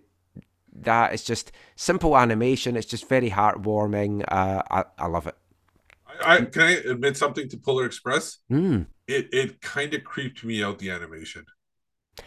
Maybe why I like it. Some people like the animation creeps. Like it was kind of like jarring a little bit. And when I saw the trailer, so I never actually watched the movie. So I don't know if the movie's any good, but the animation kind of like looked funny to me. That's why I never watched it. See, Polar Express, it wasn't a book or a story that when I was a kid was around, so I didn't know anything about it until I saw the film. And it's wonderful. I just love it. So my number 4 is another animated film. This is a short film, so I'm stretching it here because it's only like 25 minutes maybe, from 1982, The Snowman. I've not heard of that one. See, it's a big UK thing, and it is around the world. Because Caitlin and me just watched this documentary about it because it's the 40th anniversary of it this year. I won't spoil it for you, but it's a very good but very sad film about a snowman and a little boy. There was a follow-up made called Snow Dog that's even sadder. Is it similar to Frosty? Like, I'm assuming, if you're saying sad. Yes. Yeah. Okay. You can imagine why a film about an actual snowman would be sad. But it's a fantastic thing. If you've never seen it, check it out. And the music. What's it called again? The Snowman. Oh yeah. Okay. The music from it's iconic. Walking in the Air, and there's a really good spoof Iron Brew advert featuring the snowman as well. I looked at it. It's 82. I didn't realize that Well, I didn't realize because I never seen it, but David Bowie's in it apparently. Well, he presented the North American or the American version of it Okay, because they gotcha. felt they needed something to spice it up a little bit. It's all getting like a bigger name. in Yeah, there. so they've Okay, got that him makes sense. introducing it. He's pretending that he's the little boy and it all grown up. The animation looks very good. Like the still animation, if it's the same as the actual moving animation. Yeah, it's just an all-time classic. It's a short film, so I'm stretching it to allow it. Number 3 is a weird one. I've spoken about it on the show before, and I know a number of folk won't have seen it. It's from 1964. It's often voted one of the worst films ever made. Santa Claus Conquers the Martians. I have heard of this one. I have it on I have DVD. I've never watched it, but I've heard of it. In short, the premise is there's some Martians that are obsessed with Earth TV, and they want to have a Santa Claus figure on Mars, so they kidnap the actual Santa Claus, and then it all goes tits up once he gets there. Yeah, I know that I remember because I do remember the poster, and the poster is like the classic, like old school movie Hollywood poster. Oh, it's total B movie style. Yeah, thing. exactly. If you like the Ed Wood type movies, you'll probably like this one, right? I'm assuming. Oh, yes. Yeah, I am a big for fan sure. of Ed Wood as well. Yeah. Number 2 is Elf. Don't need to say any more than that. You guys have covered it. Absolutely Yeah, wonderful. I think I that's the can watch consensus that amongst every all three of single us. year. Yeah. And the number 1, and I know some folk might not think of this as a Christmas movie. I know it's not Die Hard. A Nightmare Before Christmas. To me, it's a Christmas movie because it's got Christmas in the title. I would say it's a Christmas movie just for that reason.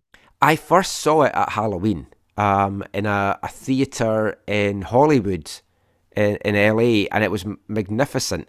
It had a person playing the real live organ in the theatre. It was an old-fashioned theatre. It was absolutely wonderful. I've loved it ever since. I have a whole load of Nightmare Before Christmas stuff around the house. That is our Christmas movie Flash Fives. Let us know what yours are as well. The usual place, AFTN Canada on Twitter. Love to know what Christmas movies make the grade for you. But that is it for this part of the AFTN Soccer Show. We're going to be back talking some World Cup, but not Club World Cup, the Country World Cup. In the next part, we'll be playing another couple of games, and we're going to kick it off with the song that's made it to number 5 in AFTN's Festive 15. Hi, I'm Johnny Russell and you're listening to the AFTN Soccer Show.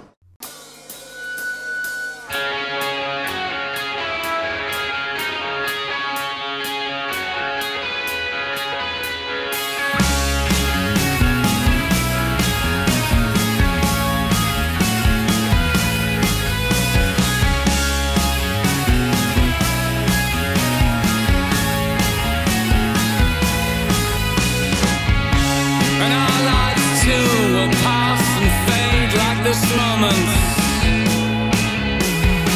Our clothes are like an anthem for sorrow, and the words we use are like future ghosts. And our lives too will fall apart like this moment. Gone like the birthday cards on the windowsill, brief as the pale lights on the bedroom walls.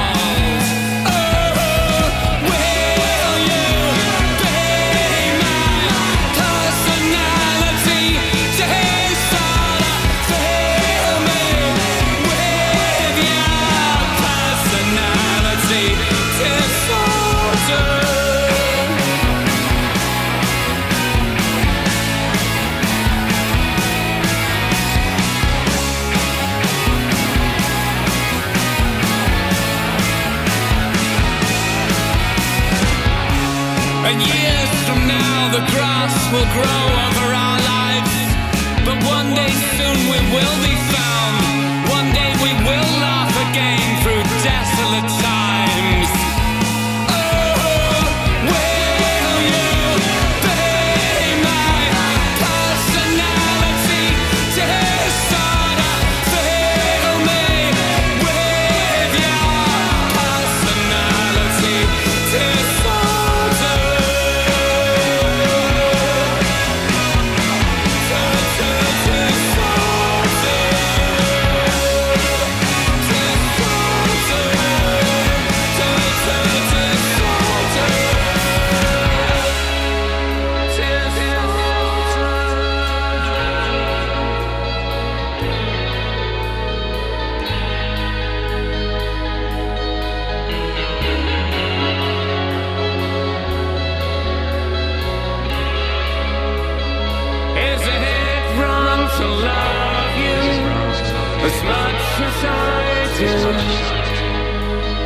as it runs into the things we've done. You witness our confession and execution. You walk us through the road and watch us trial.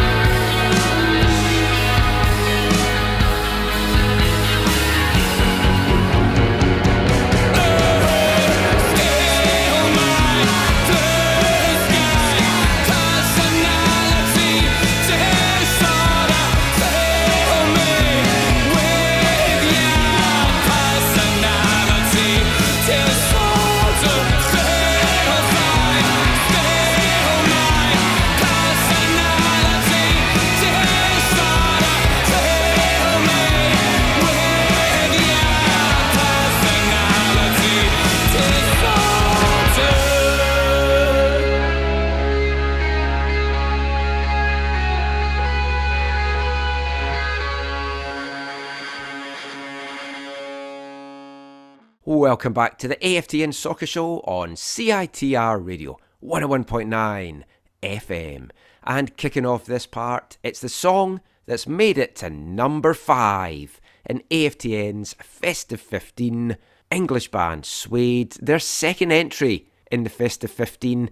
I've got to be honest, I could have had a number of their songs from their latest album Autofiction in the top 15, but I did want to try and mix it up a bit. But there's so many good tracks on this album. It was released in September. Highly recommend checking it out. This is the second track on the album. That was Personality Disorder. But let's get into the games to kick off part 3 as well. We've got 2 more rounds of Outburst for you guys to play. So you know the rules by now. I'm going to give you a category. There's 10 points up for grabs. At the end of the first round that we played in part 2, Zach holds a 9-5 lead, but that can switch in a minute because there's an easier round in this and there is a tougher round, I feel. So Steve lost the toss, so he gets to choose whether he wants what category he wants. So I'm actually going to give you the 2 categories, Steve, because I'm saying that one of them is easier than the other, but it might not be for you. So I'll give you the 2 categories and you can choose what one you want. Do you want to name the first 10 European Cup winners, or do you want to name 10 of the 11 Club World Cup winners? I feel the easier one is the 10 European Cup winners. Yeah, but you've already given him the category. He can think of it the whole time while he's doing it. I'll take the European Cup. Excellent. So I don't think either one's easy for me personally. You just have to. I'll give you a little clue because you're behind. Just shout out some big European teams. Yeah, obviously I'm going to. That's what I'm going to do. Yes. And don't forget, you can play along at home if you want to pause the podcast. You can pause it, shout out your answers, and see how you do in the minute. So, Steve, the European Cup was played up until the 1991-92 season, when it sadly became the Champions League. So I'm looking for the first 10 teams to lift the trophy, and I'll give you a clue. It encompasses the finals that were played from 1956 up to 1978. Because right in my wheelhouse. Yes. I was born in 76. Well, there you go. Because there were some teams that went on momentous runs, and if this you were is paying, too easy. I know, if you were paying attention to the last part, it was like a little bit of a giveaway of some of these answers from Zach. So, Steve, your minute starts now. Bayern, yes. Real Madrid, Barcelona, yes. PSV Eindhoven, no, Feyenoord, yes. Liverpool, yes. Chelsea, no, probably not Chelsea. Manchester United, yes.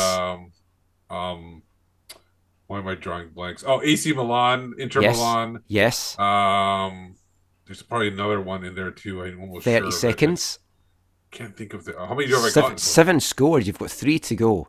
There's another Juventus. Nope. Oh no. Okay. I don't think there's any French clubs. I'm trying to Borussia would not be one of them. 10 Leeds, seconds. Leeds, Nope. maybe. No, that was a good shout there, but no. 5. Arsenal. Nope. Time is up. 7 points scored. That is not bad. That has put you in the lead. But this is a chance now to see. Can I ask for one clear? Like, can I ask? I think there's a significant one that he missed, but I'm not sure if he missed it. Can I ask if because there's one if he missed this, I know it's on the list. Okay. Or can you recap the ones he got? Right. I'll tell you the 7 that he got. So he got AC Milan, Bayern Munich, Feyenoord, Inter Milan, Liverpool, Man United, Real Madrid. I can only get 1 bonus point? Yes, just 1. Okay, I'll take the easy one. It's Ajax. Yes. That was one of the teams you mentioned. I was thinking about Ajax, and I thought I couldn't remember which one he mentioned. I knew he mentioned the Dutch team. Is Benfica on there? It is, yeah. That was the one I thought you wouldn't get. Sorry, I froze there for a second. Is Benfica on the list? Yes, that was the one I thought you wouldn't get. Yeah, and then is Celtic on there? Yes, the first UK club to win the European Cup. So that category would have been a lot easier. Yes, because this is a tough one, Steve. So you've picked the right one.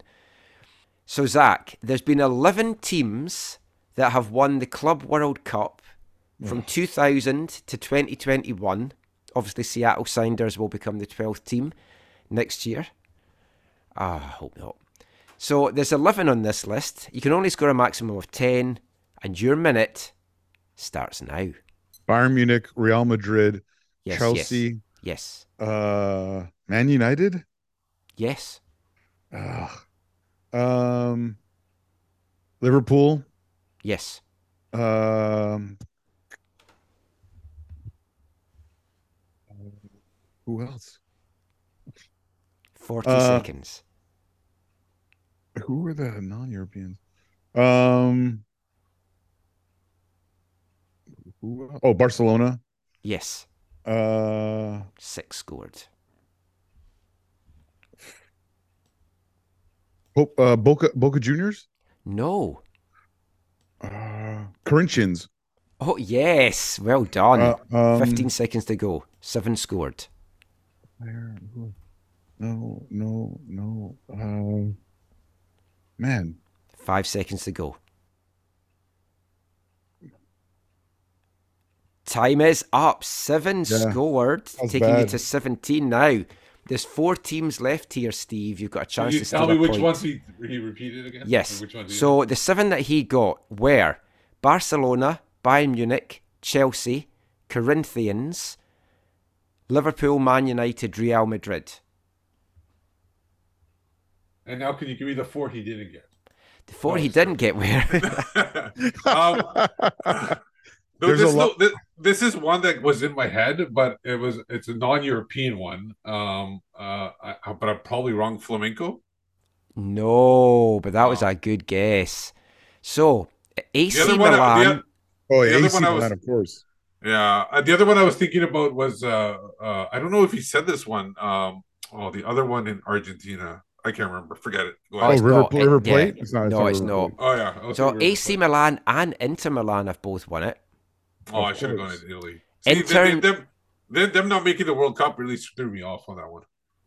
Inter from Brazil, or Internacional to give them, and Sao Paulo. Yeah. I can't believe so 2 Brazilian, 2 Italians. So did I lose because of that? No, you've got 7. You've got 17 points. Steve has got 12.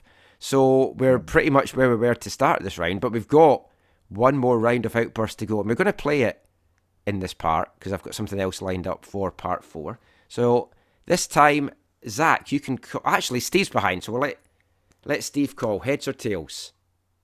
Tails. And it is tails. Oh, so you get to go first. Now, I'm not giving you the categories this time. And this is proper Outburst rules in that There could be more than 10 things that you could say for these categories, but I've only got 10 things written down. So I'm looking for these 10 specific things. So do you want A or do you want B? Are they both equally the same? Or are they similar? I would say that they're both very, very guessable. B. Okay. So B, your things I am looking for are, in 1 minute, can you name 10 things you might find in a football stadium? Your time starts now. Players, referees, soccer ball, net, post, linesmen, benches, seats, supporters, fans, stadium, announcers, flags, concessions, beer. You've got 7. 8. Sorry, you've got 8. Lines, photographers, journalists, computers, seats, pennants, flags, banners, supporters, fans, capos. 15 seconds to go. How many left? 2 to go.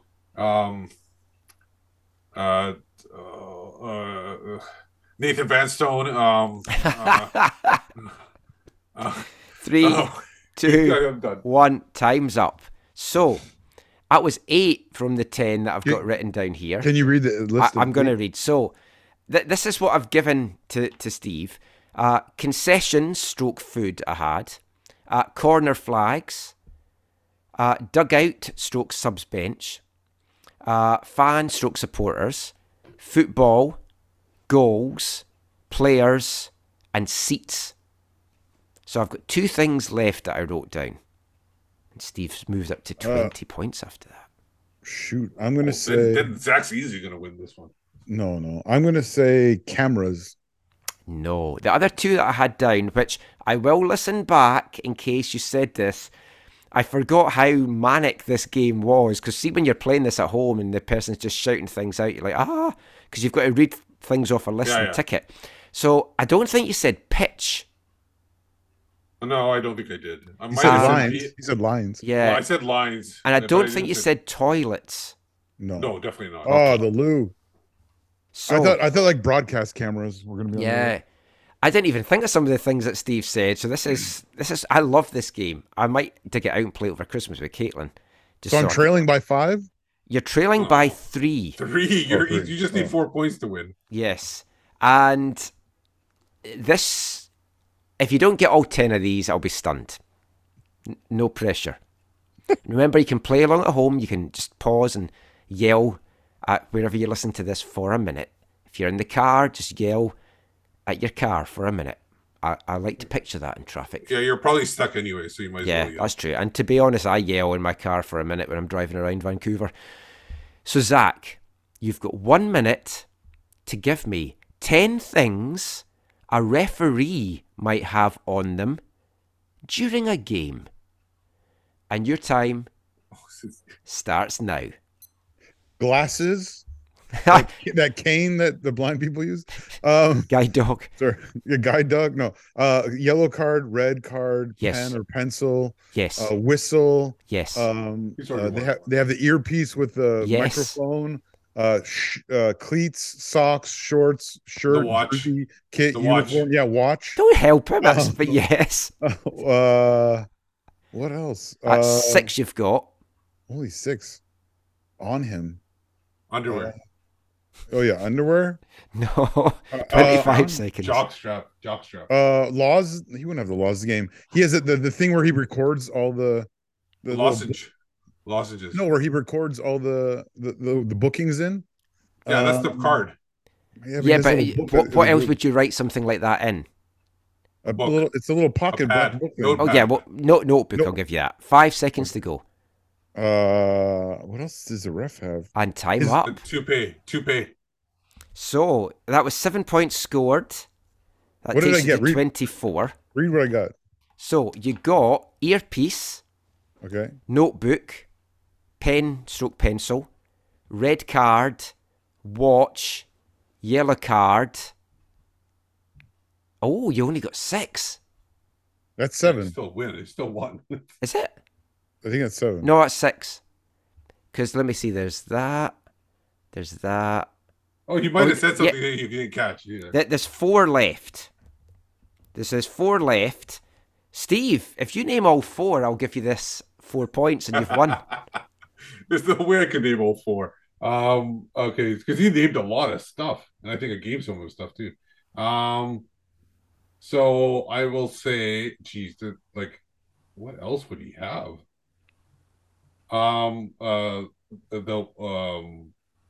The goal thing that tells you the goal went in. Yes, that's one of them. That's a part of his. Oh, he wears a wristwatch for the time, and he wears the watch to indicate that he goes over the line. Yeah. And then socks. No. Cleats. No, he's already said those. Yeah, I forget that then. Go ahead. Whistle. He said yes, whistle. I said whistle. Oh, that was the 7th one you got then. Okay, so yeah, he said whistle. All right, okay. Oh, what's the other ones? Forget it. I don't want to Google this anymore. Oh, the coin. A coin and a I don't spray think he keeps can. it on him. And a what? Oh, spray can. Oh yeah, the foam can. Damn MLS. Yes, I enjoyed that. That was fun. So for you, I got a stomach ache now. Wait, do I get a Mars bar for winning? How does this work? Next time I see you, I'll give you a Mars bar. If I can ever dig my car out. Well, you're Scottish, so can I get a deep fried? Oh, it'll be probably a fun size Mars bar. Although I keep those for Caitlin. I want a family size. I want a family size Mars bar. It's just it's never been forthcoming. That was fun. That was to me, Christmas time. Lots of games. I enjoy playing games any time of year, but Christmas time I think it's always a bit special. That's what it's kind of like in the McCall household.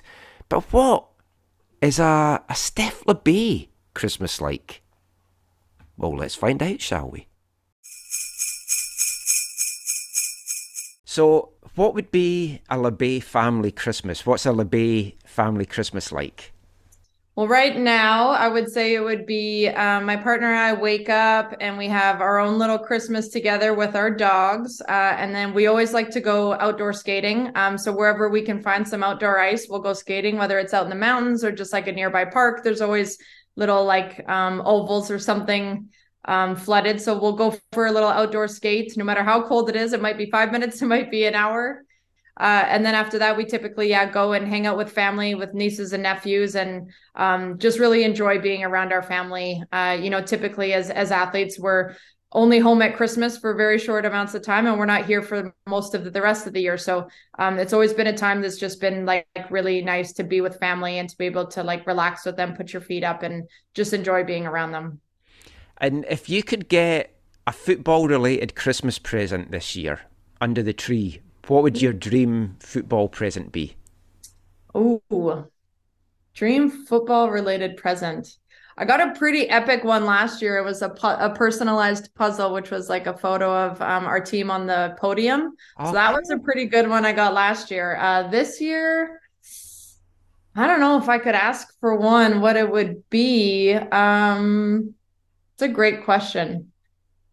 I don't know. I don't know if I have an answer for that. The best thing I could think of is I have one of the game balls from Tokyo, maybe getting that like framed in a nice little glass thing. Oh, nice. And then we always play some Christmas music on our Christmas specials as well. Is there a song for you that just captures everything about Christmas? Ooh, I would say my like go-to playlist is anything by Pentatonix. I absolutely love them. So I would say they're like a cappella group, and their Christmas album is amazing. So by them, and then I mean you have to go the classic Mariah Carey. That one always gets people in the spirit and singing. But yeah, so one of the two. I will dig something out from them. That's fantastic.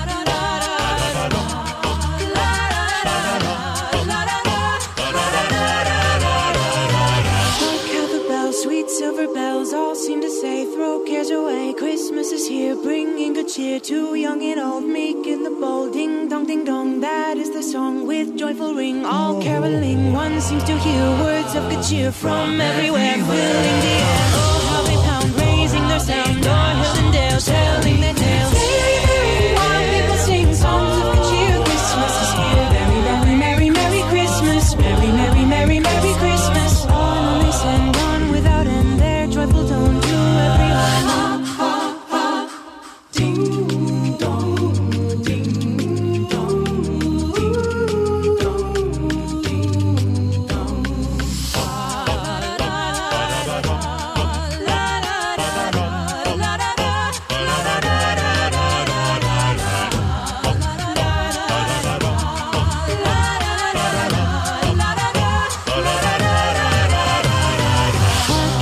Sweet silver bells all seem to say, throw cares away. So great to hear there from the general manager of Whitecaps women's soccer and Canadian women's national team legend, Steph LeBay, giving us a little insight into what a LeBay family Christmas is like. And the music that you heard at the end there was the a cappella band that Stephanie LeBay mentioned there, Pentatonix. Got to say, a band I wasn't familiar with, but checked out a few of their things after Steph talked about it there. And that was one of my favourite Christmas carols that they did, Carol of the Bells. We're going to have a little bit more football chat now, and I know what you've thought. The last 6 weeks we've talked a lot about the World Cup. I want to talk some more about it, I've got to say. And we're going to turn our attention a little bit now to looking ahead to 2026. Infantino said that they're going to relook at the format of the tournament, and they might revert to something that Steve and me were talking about in the last show, which was 12 groups of 4 instead of the groups of 3, which I feel the need to do. It is going to be a logistical nightmare, though, to do that. But the reason I say that is if you've got 12 groups of 4, you've got your 12 winners going through, and then your other 4 is, if you're doing it as the best second-placed finish, that is then all up to the luck of the draw. And I think that's just an absolute logistical nightmare. So what I'm thinking they might look at is 12 groups of 4 in the first round, and then 8 groups of 3 to decide who makes it to the quarterfinals. And I think that could work. That could work, but they could also do, because they were planning on doing like a round of 32. Yeah, that's they could do the top 2 teams and then the top 8 third-place teams. That would maybe be better. Again, a lot of it's down to the luck of the draw, but I guess, yeah, that could work, round of 32. The crazy thing is then you're only eliminating 4 teams after the first round, which is crazy. You'd be eliminating 12 teams. Yeah. Because the 4... you'd be eliminating 16 teams. 16. No one can apparently do math here. The 16 new rubbish teams, yeah. Yeah. So Scotland will be out. Yeah. But I think what Steve says makes more sense because, Mike, doing that way, you take away knockout games, and they love the knockout games. They are, on the whole, they're exciting. Whatever you think about the rest of this World Cup, the one thing is most of the group games actually meant something and were the last days were tremendous. And even when you had a team like, so I went to Portugal, South Korea. Portugal's through, but that game was everything to South Korea, man. Yeah. I was at they had a chance. I was at Cameroon, Brazil. That was one game. Was at Lusail, and that game meant that meant everything to Cameroon. Yeah, man. It was crazy. And so you might have some teams playing as more of a second lineup against the first, but at least it means something. I still have big questions about 2026 with the quality, because it's like you want quality over quantity, but they seem to be going for the quantity, and that's not going to change. It's going to be 48. And the thing is, you're going to have like in this tournament, I feel, and a lot of other people have said that the reason why you got a lot of upsets is it's mid-season, and in 2026 is going to be the end of the season, and that's where a lot of the stronger nations might have those teams. They're not going to be the mid-season form. But yeah, here's the thing. One of the things we were talking about when we were there was like, because you were in the Qatari winter, and because the stadiums were so cool in general. That like helped the quality of the football. So will there be a discussion about like go like, do you really want to go back to June and July in Oh, I America? know, because if you're looking at like Texas and Florida, that is going to be horrible conditions as well. Well, even here in June, you can have a 30 Oh, degree. yeah, that's true, actually, because look at the Women's World Cup. It was super hot here, and the wildfires and the smoke. And because I think it really helped with the play in Qatar and the pressing and it helped the teams the fact that it wasn't start really the hot. tournament in May, in May somehow, and make the season a little bit shorter for the European season. I've enjoyed this being in the winter. And talking to my friends in Scotland, they've loved it as well because, I know the season stopped, but like over there, like here, the weather's not been great. So you're stuck inside and you've got tons of football to watch. So they've loved it. Yeah, but if you're going to do winter in some of the places in the States that are open stadium, I don't think that's going to work either. No, that wouldn't work. Can you imagine the team from the Central America, like in Africa or something, having to play in the snow? I don't think. No, it can't be in North American winter, but I would say if you could end the European and Champions League seasons earlier, and somehow with that 1 year, and then maybe you can start in May, and that's maybe a good time, and then by June it'll be over. I don't think they will. I think it still will be June. Last thing, just to finish this up, what do you think? And we can all chip in on this, but what do you think we can learn for 2026 from this World Cup?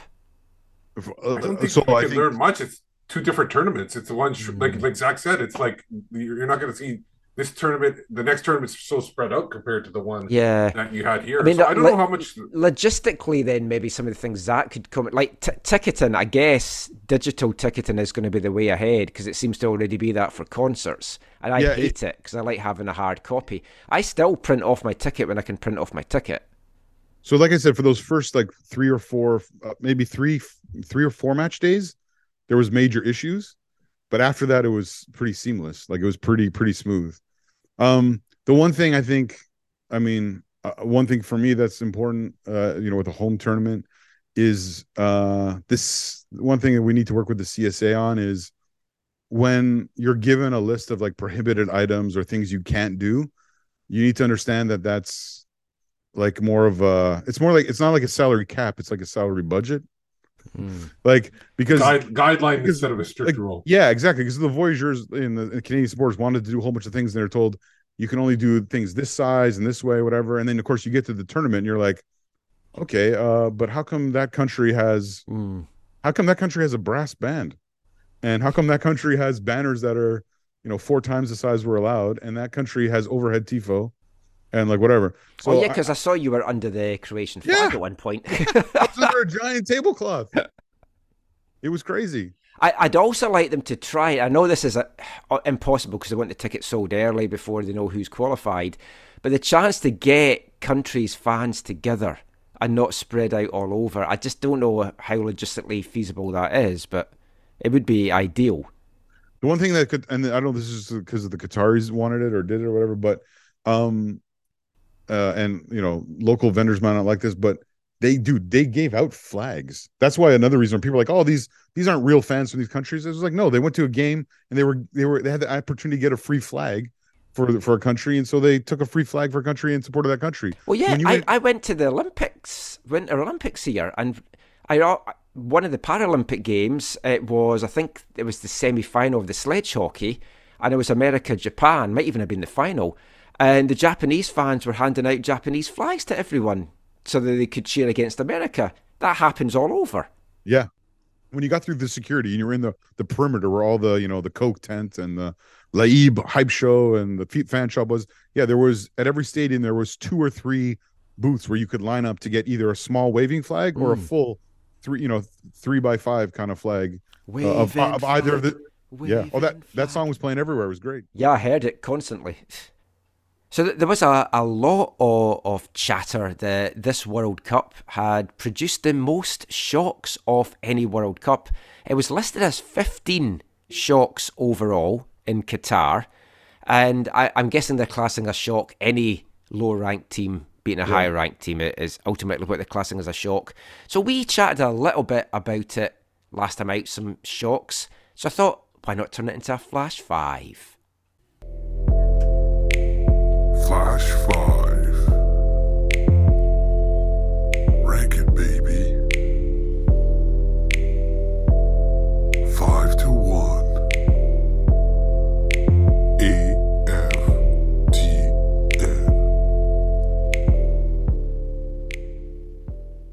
So we're going to do our Flash 5 of World Cup shocks. I mean, we've kind of approached this in different ways. I've done it from across all the tournaments, but Zach, you just went solely for 2022.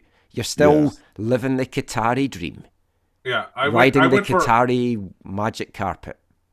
I went for each of the all the tournaments. Yeah. So let's actually, I got to exclude, because when Zach said he was doing just for this, I excluded this tournament just to let him have his own list for that one. So I thought both me and yours could be outside. Because none of the upsets in this tournament actually showed up on my top 5. Ah, I've got one. So let's get Zach to kick it off. Then we'll get his Flash 5 top shocks from the 2022 World Cup. Okay, so I actually have kind of two parts to my list. So my first part of my list is the top 5 of the group stage. So in this, I'll go 5 to 1. Is that okay? Yeah.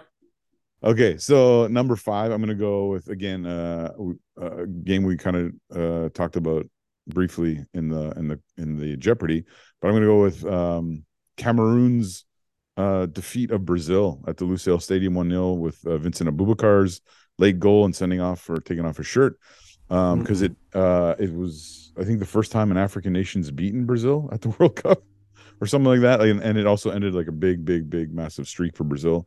Now I know obviously Brazil was through and they were resting players, but it was still very, very, very massive. Yeah, I've always had a soft spot for Cameroon as well, so I was happy to see that. There you go. Okay, my next one I'm going to go with, in the bigger scope of the tournament, in the non-group stage matches, obviously they had bigger upsets, but I'm going to go with Morocco's 2-0, for number 4, Morocco's 2-0 win over Belgium.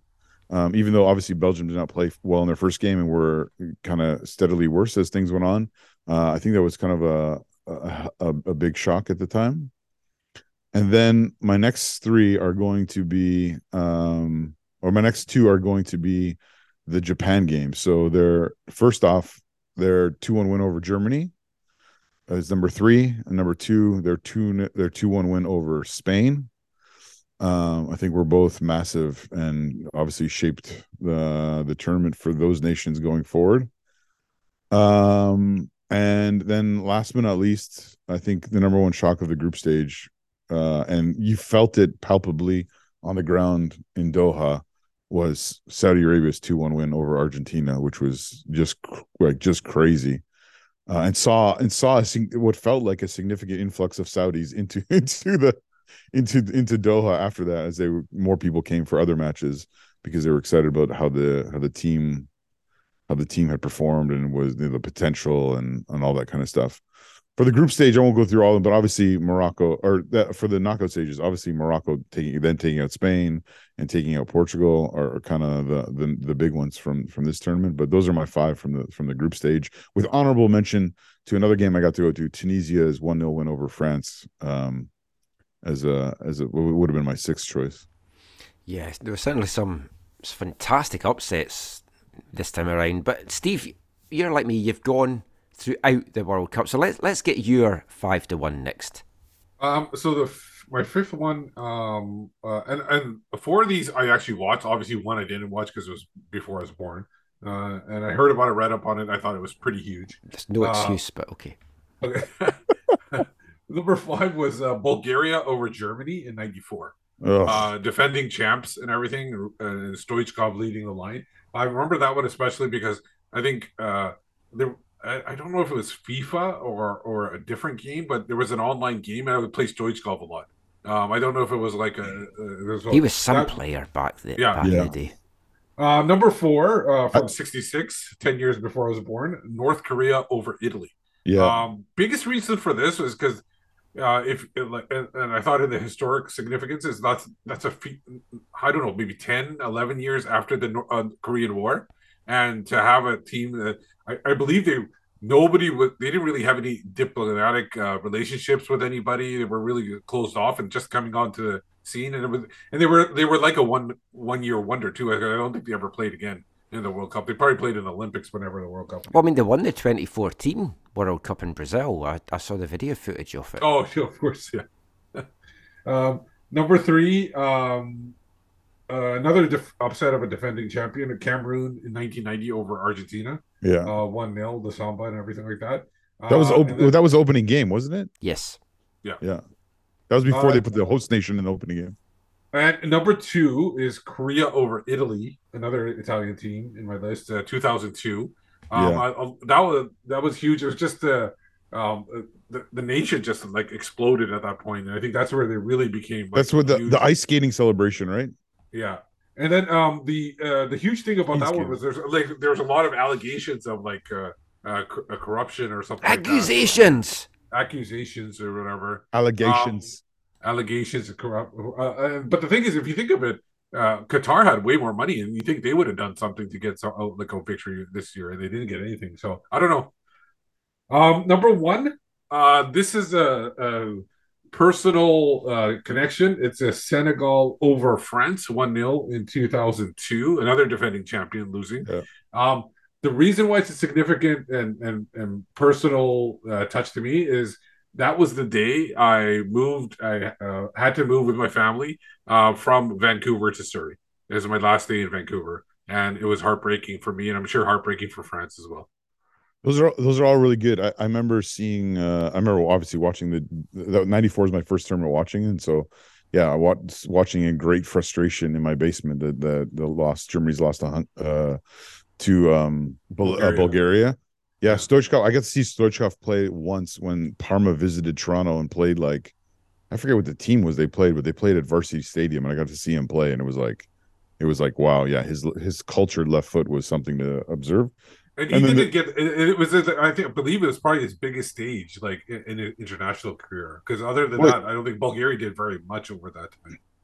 Yeah, they didn't. They underperformed later in '96 and '98 or whatever, or on the road to those. But they, yeah, I like how you included those couple of those significant Italy defeats. Yeah. I didn't know he was such a big Italy fan that he took those defeats really to heart. The North Korean one, I just remember always hearing about how the Italians got pelted by tomatoes when they returned to Italy after that tournament. That was like it was very harsh apparently. Isn't that how they make all their pasta sauces? They just like they slow they it all up and they went home and. Who does the pelting of tomatoes? Is it Spain that happens? I don't know. That Italy one is pretty famous. There's a festival. Oh yeah, there is. Also the France Senegal one you mentioned, right? The goal was scored by Papa Bouba Diop. Yeah. And Papa Bouba Diop died, I think, 2 years ago at like the age of 42 or something. Oh. And I don't know if it was every game, but it was definitely at would have been the second game. So it would have been the Ecuador game. I went to Senegal, Ecuador, and they all had either armbands on, or there was 19, or they're all wearing 19 shirts underneath their jerseys, or the captain's armband had 19 on it. And at first I thought it was something to do with Sadio Mane not being there, but then later I read no, it was for Papa Bouba Diop, who had passed away a year or two before the tournament. I've got two of the same from Steve's top 5. My number 5, going way back to 1950, USA 1, England 0. It was Classic. Joe Gaetjens that scored the goal in the 38th minute. It was the first ever meeting between the two countries. It was in the World Cup in Brazil. England wore a blue kit for that one for the first time, and they never wore that kit ever again. And there's a really good 2005 movie about the whole win called The Game of Their Lives. Yeah. Actually, a couple of these ones that I've got in my top 5, there's some really good documentaries about it. So check that out, Game of Their Lives. USA 1, England 0. Number 4, Algeria 2, West Germany 1. Rabah Madja puts Algeria ahead in the 54th minute. Karelheinz Rummenigge ties it up in the 67th. But then parity's only there for less than a minute. Lakhdar Belloumi puts Algeria back ahead. I can still remember the celebrations from watching the BBC coverage of it. It was such, like, it was one of those earth-shattering wins. It's like an African team has beaten one of the best teams in Europe, and you're like, oh, Africa's really come to play, because I think this is only when there was something like 5 minnows at the World Cup. It was all the big countries. 1982 in Spain. Right. And Germany went on to lose in that final that year. Yeah, and then Germany and Austria went on to play that infamous game that eliminated Algeria, because Germany, Austria, and Algeria all finished on 4 points in their group. Yeah. And the top two went through, and Germany's 1-0 win over Austria saw them both advance, and Algeria went home. Isn't that game essentially the game that the Simpsons spoofed with their... Yes, but you're just kicking the ball about. So feel for Algeria for that one. I've got North Korea's 1-0 win over Italy in 1966 as third. Pak Du-ik got the goal in the first half of that one. There's a good documentary about that as well, the game of their lives. Have I got both of those right? Because I think I've called them both were called Game of Their Lives. I'll check that out and I'll come. Well, even if that's not the title, I think it's an accurate description. Yes. Yeah, it's also called The Game of Their Lives. I guarantee there's other movies called The Game of Their Lives. Is that just a series called The Game? Oh, maybe it is, actually. Come to think of it. That is a good point, well made. Yeah, it could possibly be that. But North Korea were based in Middlesbrough at the time. They ended up losing the quarterfinals to Portugal. And they were the big story. Everyone thought of them as this, the cuddly North Korea. How that view of the country has changed in the year subsequent. Number 2, I went to this year, Saudi Arabia 2, Argentina 1. I mean, that was just a stunning result. Not just because Saudis beat Argentina, then Argentina went on to win the World Cup, but Argentina were in complete control. They had 3 goals disallowed as well. Yeah. And it's just, the Saudis came from nowhere, did that 2 goals in 5-6 minutes, and then did nothing else for the rest of the tournament either. So that's just such a bizarre result. That winning goal was such a great strike, too. Yeah. And my number 1 is 1990, the one that Steve had. Cameroon 1, Argentina 0. Francois Oman-Biek in the 67th minute got that goal 6 minutes after Cameroon had gone down to 10 men for an absolutely horrendous tackle. And then they finished the game with 9 men after another horrendous tackle.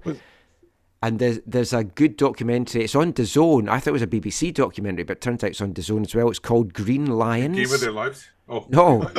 Really, this one isn't called that. It's called Green Lions. So you guys should check that out, and then we can do a TVOD.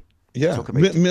Roger Mila didn't score in that game. It was later when he did that. Yeah, it was 1990 was when he did his little dance, but that was Oman Biek in that one. Right. Okay. And that is our World Cup Shocks Flash 5. And that is also it for this part. We are going to be back playing some more games, having a bit more chat, and we'll be bringing you the song that's made it to number 4 in AFTN's Festive 15 this year after this. Hi, I'm Steve Archibald. You're listening to AFTN Soccer Show.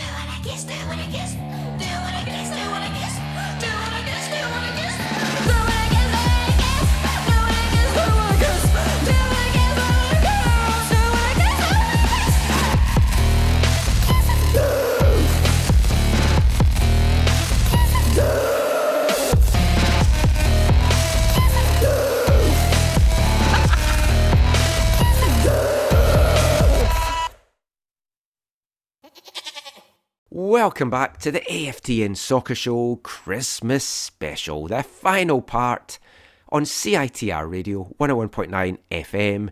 And kicking off this part is the song that's made it to number 4 in AFTN's Festive 15 from Russia, With Love. That was Ice Peak and Kiss of Death, the title track from their latest album that came out in April.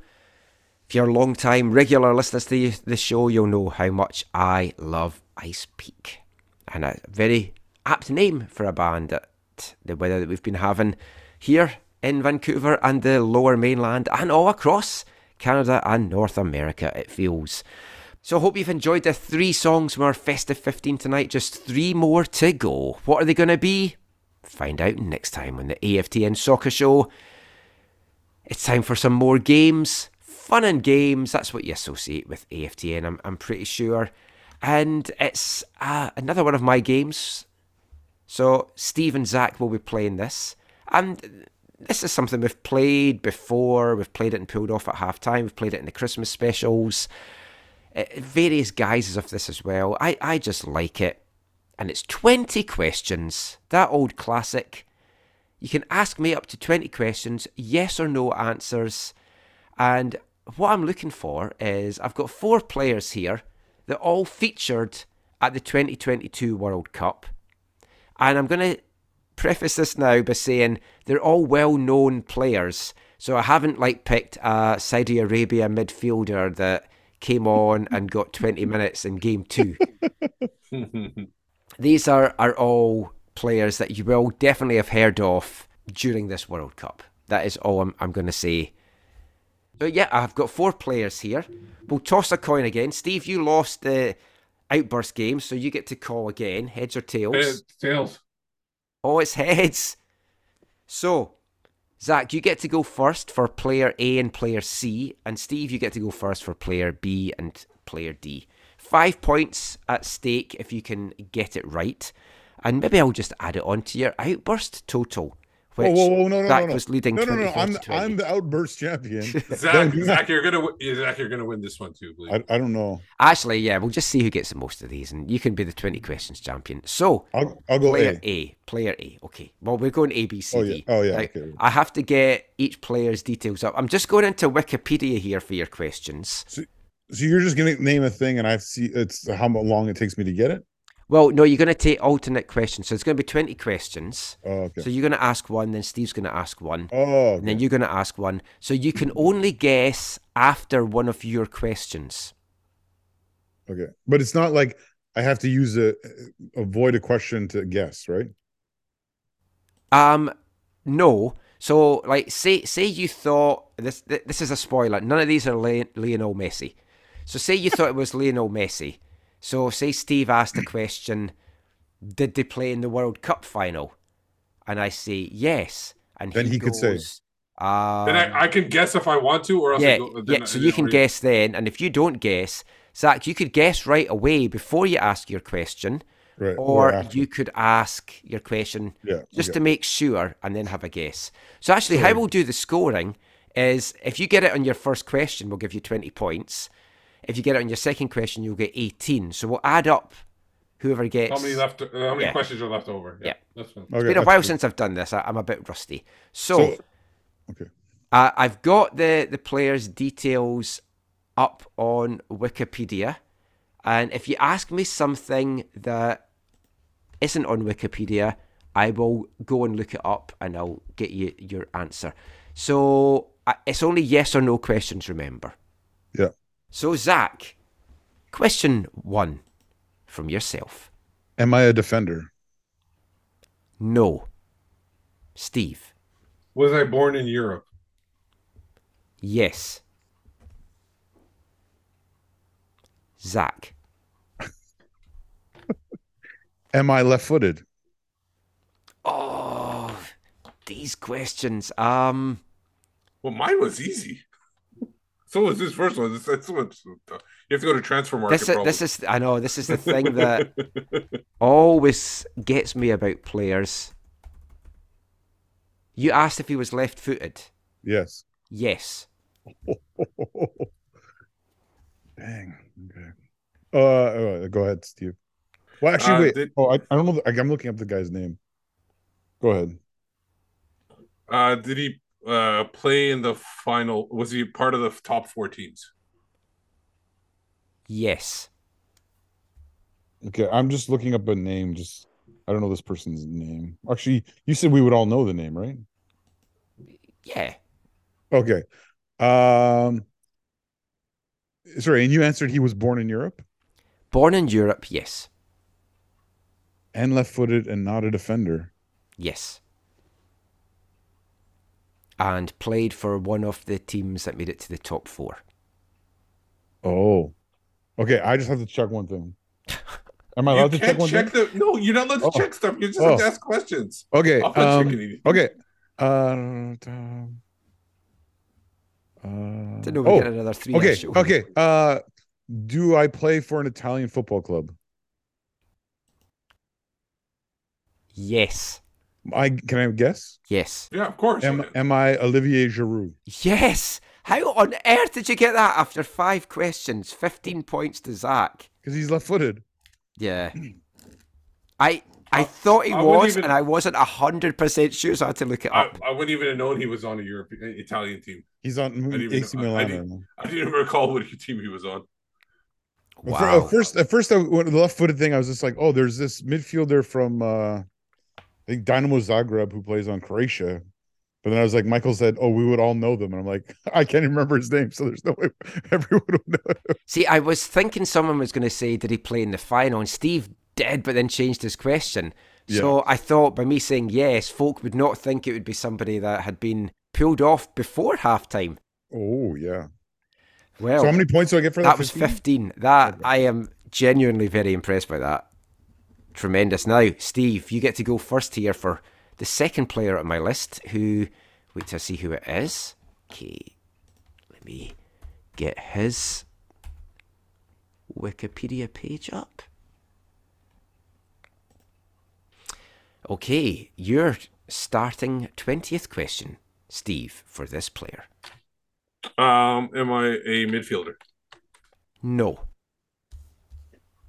Am I a defender? No. Was I born in Europe? Yes. Am I a goalkeeper? No.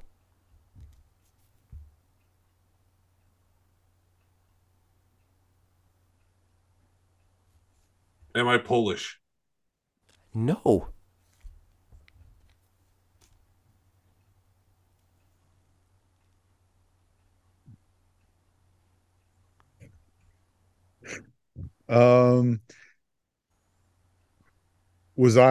Did I make the semifinals of the World Cup?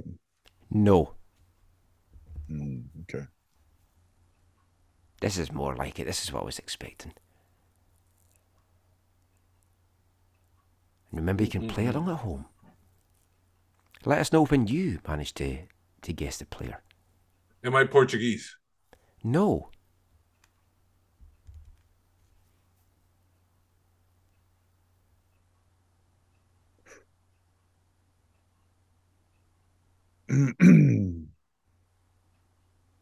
Did I make it to the last to the quarterfinals? Yes. Okay. There's so many games. I had to think what the hell was going on.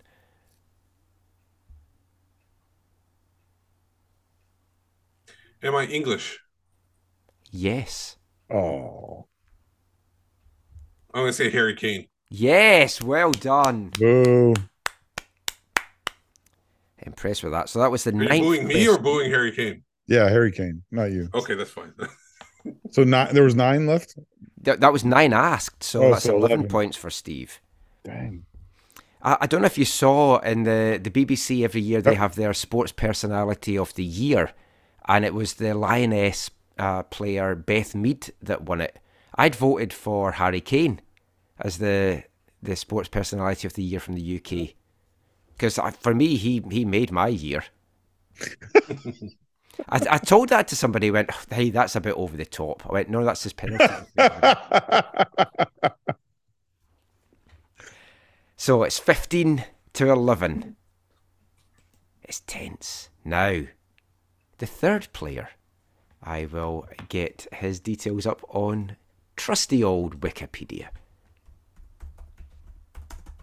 We're giving them all this publicity. That's why I don't contribute their $2 that they keep asking me for when I sign in. Right. Here we go. And Zach has the first question. Am I a defender? No. Am I a midfielder? No. Am I a goaltender? A goalkeeper? Oh, I think we just kicked Zach off the show. Now, Sorry. Am I a goalkeeper? Am I a goalkeeper? Sorry. Yes. Okay. Oh wait, I can guess, right? Yeah. If I guess wrong, am I out? No. Oh, okay. Am I Bono? No. I was thrown for a minute there. I was thinking, what, the guy from U2? No. The guy from Morocco is who I was guessing. Yeah. Okay. No. Am I French? No.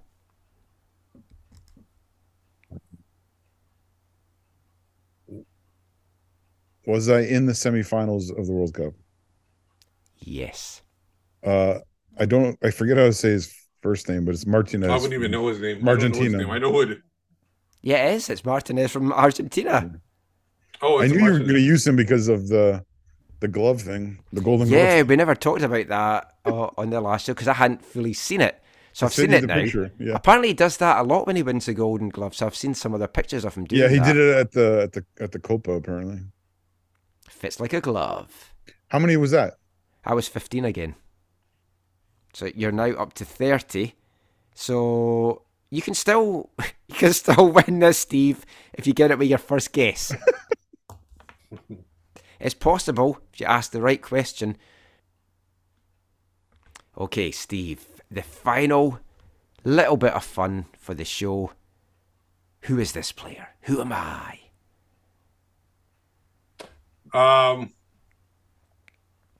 Was I on the third place team? No, that was not a good question. Okay.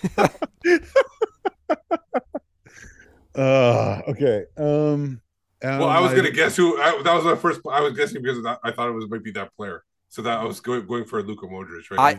Do you know what? I almost had Luka Modric down instead of Martinez as the player, but I went with Martinez. Am I a defender? No. You hate defenders. Am I a midfielder? Yes. No guess, Steve? No.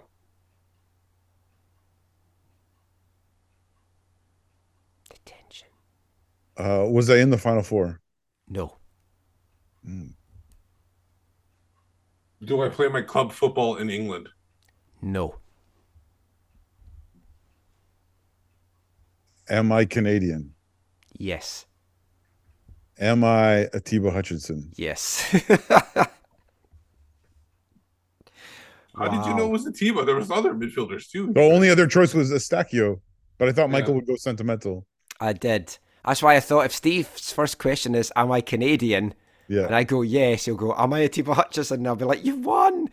But it didn't work out. I was going for that. I thought you were going to go with Luka Modric right off the bat. That's why, because I thought you were going for like the teams that reached like deep into the World Cup. Yeah. I wanted to mix it up a little bit, but I really enjoyed that. That was a lot of fun. Hope you've enjoyed our games to keep you entertained. Hopefully you did play a little bit tonight.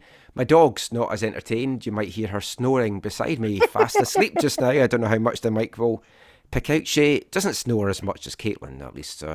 It's not too bad. That's why she's banished to the other room. That and the fact that I need a better bed and more room because I've done my back in. But yeah, that was our last game. But it's not it for the fun in the show, because we're going to bring you another Flash 5. Flash 5. Rank it, baby. 5 to 1.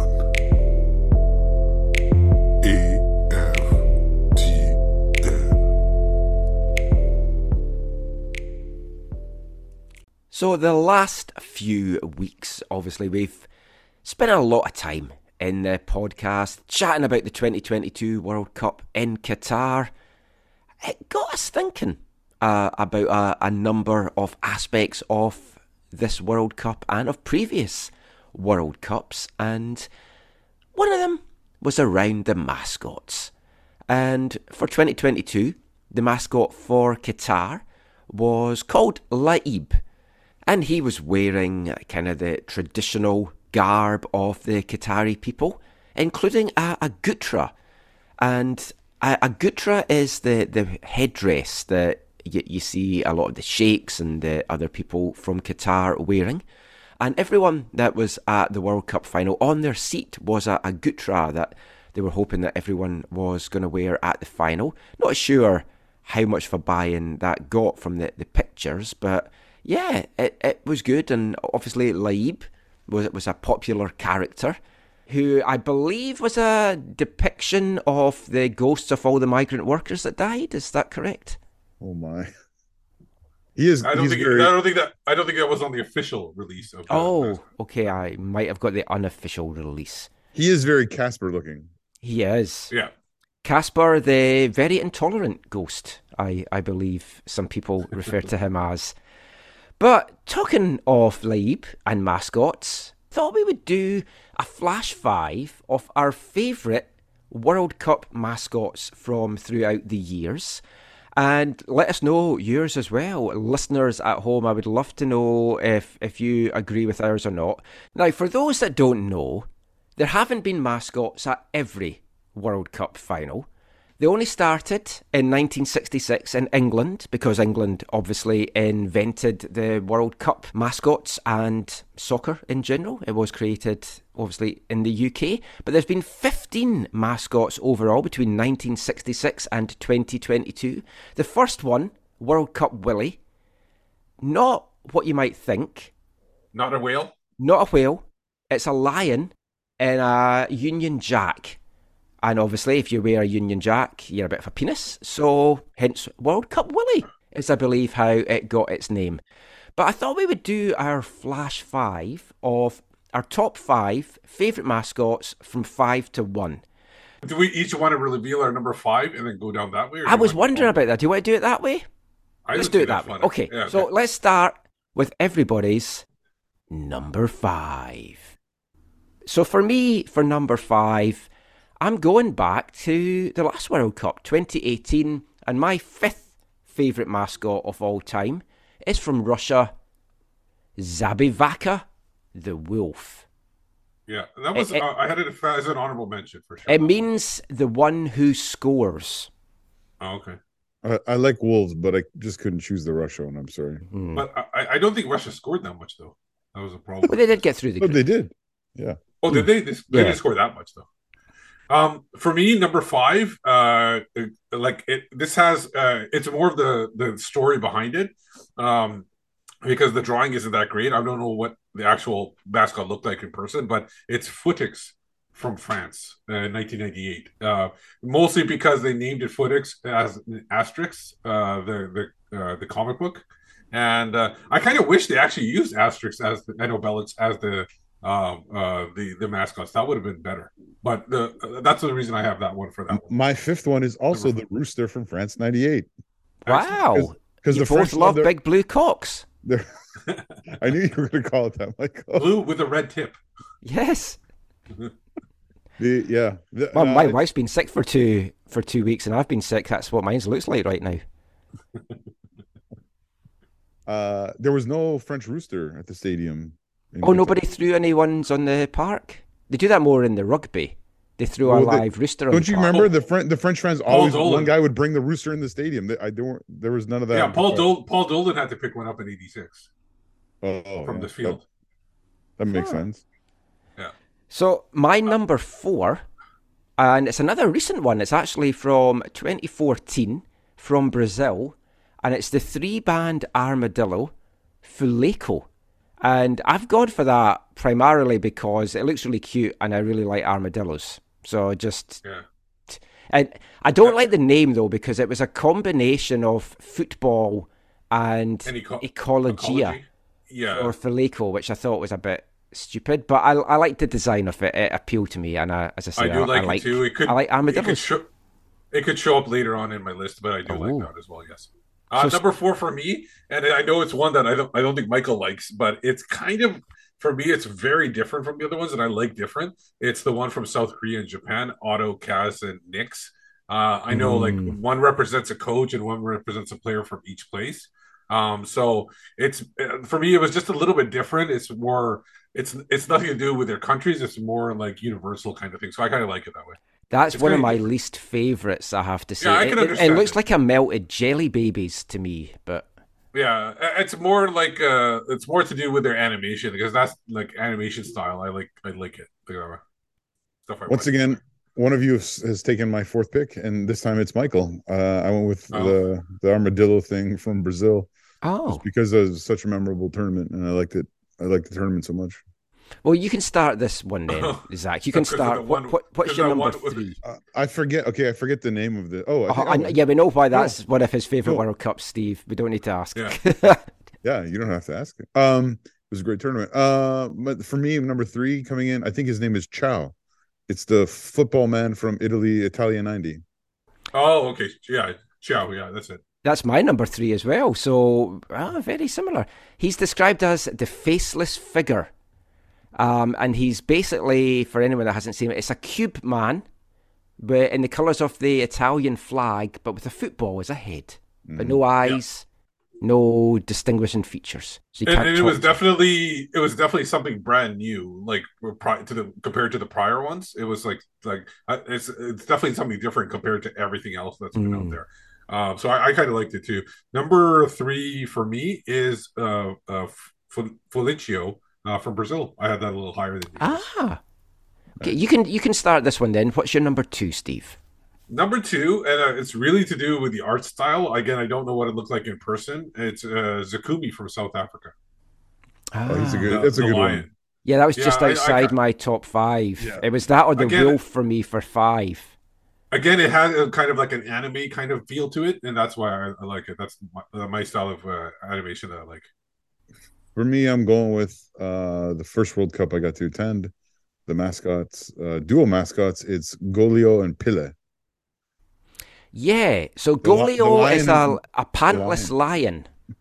Like Paddington. Well, how many pants? Or Winnie the Pooh. Winnie the Pooh. Winnie the Pooh, yeah. Yeah, Winnie the Pooh.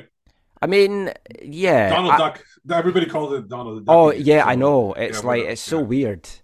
But yeah, But the thing is with that one, I like when the original article that Michael sent to choose which ones are that one the drawing looked horrible. yeah, I'm looking I've at it seen- again. It looks horrible, but you said you'd find It- better versions of it. There's different, better versions of the drawing, which is like understandable. Where it's not that bad, as bad as I thought it would be, because the one prior to that from Germany, that's horrible. I don't know if that's showing up in Zach's number 1, but that one's this one's not too bad. See, I'm looking again. The real life version of Galileo looks nice, but the drawing I think looks terrible. Yeah, and we should I explain think as well. Somebody got the wrong drawing and probably put it up. Maybe they got an earlier version and put it up in that article. I don't know. That's the only drawing version I can see, but the actual, like the dolls and the character at the games does look slightly better. I'll But show you the one I have here. Pele is the ball as well. Yeah. It does look though that one of his testicles has fallen off from the artwork, I've got to say. And is it Pele because Pele was promoting Viagra at the time? So No. not anything to do with that. Pila. So that was Zach's number 2. Yeah. What was your number 2, Michael? My number 2, and this might surprise people, but this is a sentimental pick for me. 1994 from the USA, Striker. Yeah. Because that was the World Cup that I've been to. And I've got a few Striker memorabilia. I still got my T-shirt from 94 with Striker on it. And I just like it because obviously I like dogs. And I just think it's a nice, goofy kind of cartoon character. So I quite like Striker. And he's kind of got like a Hanna-Barbera aspect to it. I don't know if you guys Yes, remember well, Hanna-Barbera. Warner Brothers were hired to do the design, it? I Okay. believe. Mm. So That makes sense. it is a very cartoony design, but I really like it. And my number 1, I'm going back to 1982. It's Naranjito, the big Spanish orange. And again, that's a kind of a sentimental pick for me. It was kind of like, it's meant to be an optimistic thing, the orange for Spain. It's a big export of them and everything like that. But the 1982 World Cup, I remember the 78 one, but the 82 one was the first one I was really, really into. And I've still got some fun Naranjito memorabilia from 82, including a belt. That doesn't really fit me now, because it was a kid's belt, but I love it. He's a big, friendly orange, and I just like him. So he's my number one. So I have a food item for my number one, and I don't know how friendly he is, but it's pique from Mexico, 1986, the jalapeno. Ah, spicy. I kind of like it. I would, if I was that age, I'd probably want to watch a cartoon of that character in 86. Apparently, some Mexican nationalists did not like that because they felt it was too stereotypical of Mexicans with like the big hat and everything. The sombrero? Mm. And the mustache too. There's a big mustache. And I guess a jalapeno and stuff, but yeah. Yeah. I mean, all that was missing from the French one was some onions around its neck and a beret, if you wanted to go down that road as well. But yeah, exactly. A lot of them are stereotypical. There's nothing you can do about it, right? The Russian wolf. What's your number one? I guess mine's going to be the oldest selection, and it's Tip and Tap. Oh, no. That's the worst one. That's the worst one. No, they're horrible looking. I'd have nightmares if I had that in front of me. Tip and Tap, man. No, man. That's not. I was gonna mention we should mention what's the worst one, and that would have been my choice. Tip and Tap. It's the tournament. Yeah, I don't know. It's such a good tournament. Yeah, but that if we were doing our worst mascots, for me that is the worst mascot. Yeah, me too. I like it. I'm surprised about that you picked that one. That they're terrifying looking. I almost bought a shirt with them. I was gonna say that the 70 to 78, like none of those three, like the one in 78 from Argentina looks like he's got a knife in his hand and he's ready to stab somebody. And Juanito from Mexico, that was kind of weird looking too, the baby. A fun flash 5 there on the World Cup mascots from previous tournaments. Here's a little fun question just to round this one off for both you guys. What should the mascots be for 2026? Should there be 3 different ones, one to represent each country? And what would you like them to be? I don't know. Like, I think it should be somewhat connected, but they should be different. Should we have a moose in an RCMP uniform kicking a football? No. Oh. Yeah. Is there something that can tie the 3 together? That's one. I don't know. It'd be interesting to see. Is there something that roamed from Canada all the way down to Mexico or something like that? Tourists. I think so. Elderly people. Yeah. Snowbirds. Snowbirds. Yeah. Bears. Bears. As a mascot. Oh. Just because there's a Mexican black bear. There is such a thing as a Mexican black bear. Obviously, Canada could be the polar bear, and then the grizzly bear in the U.S. I think bears would be a good one. Ooh, I don't mind that, actually. No.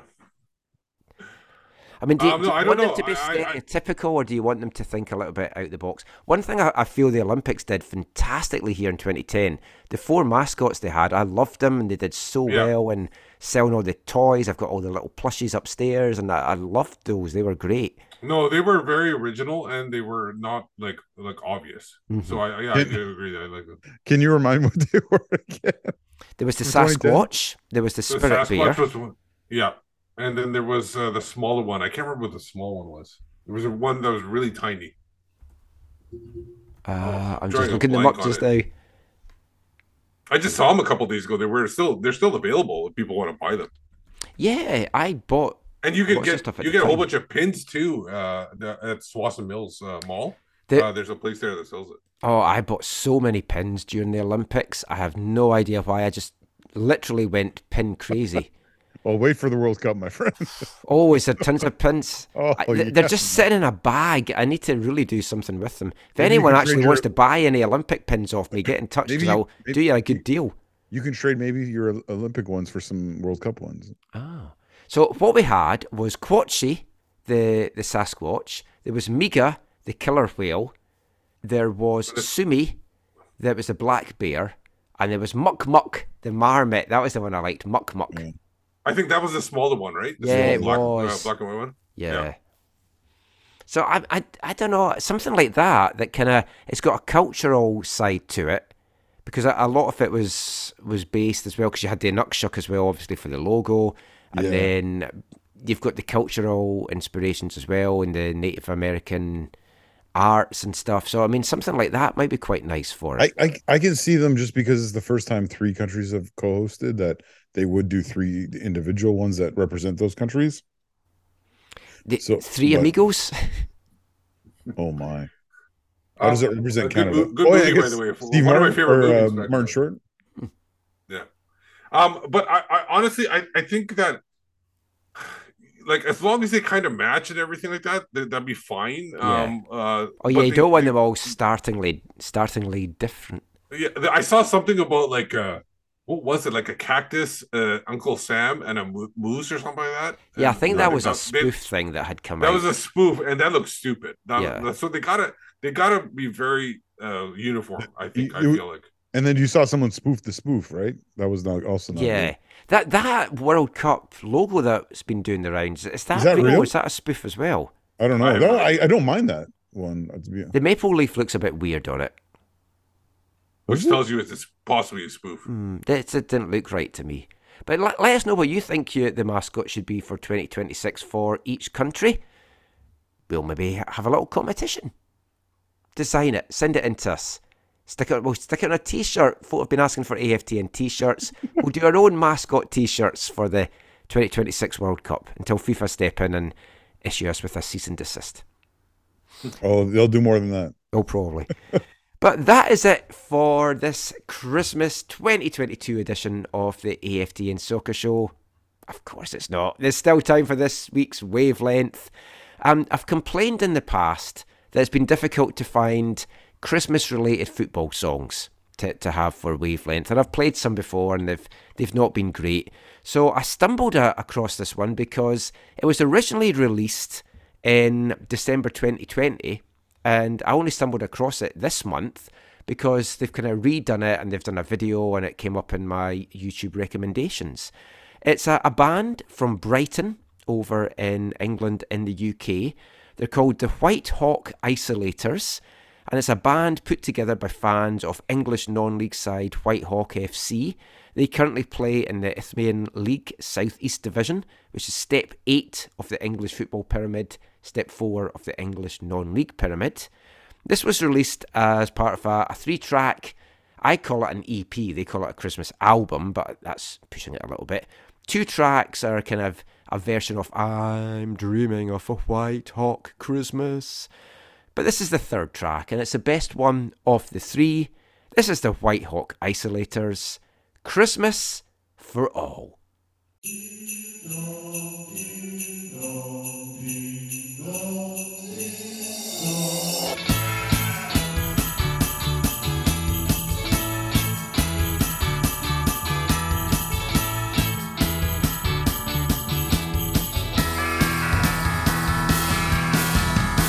We're in the din and it's Christmas, still having more fun than you. Why don't you come and join us and sing a little carol or two? The dinner's rocking and Santa's come.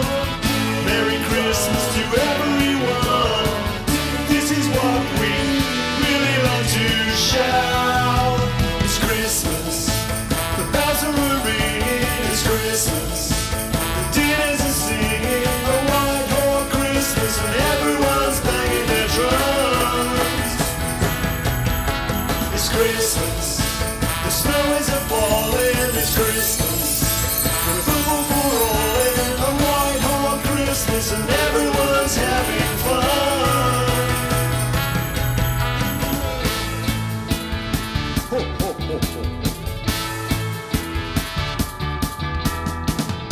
We've been waiting for Christmas. Everybody is glad to be back.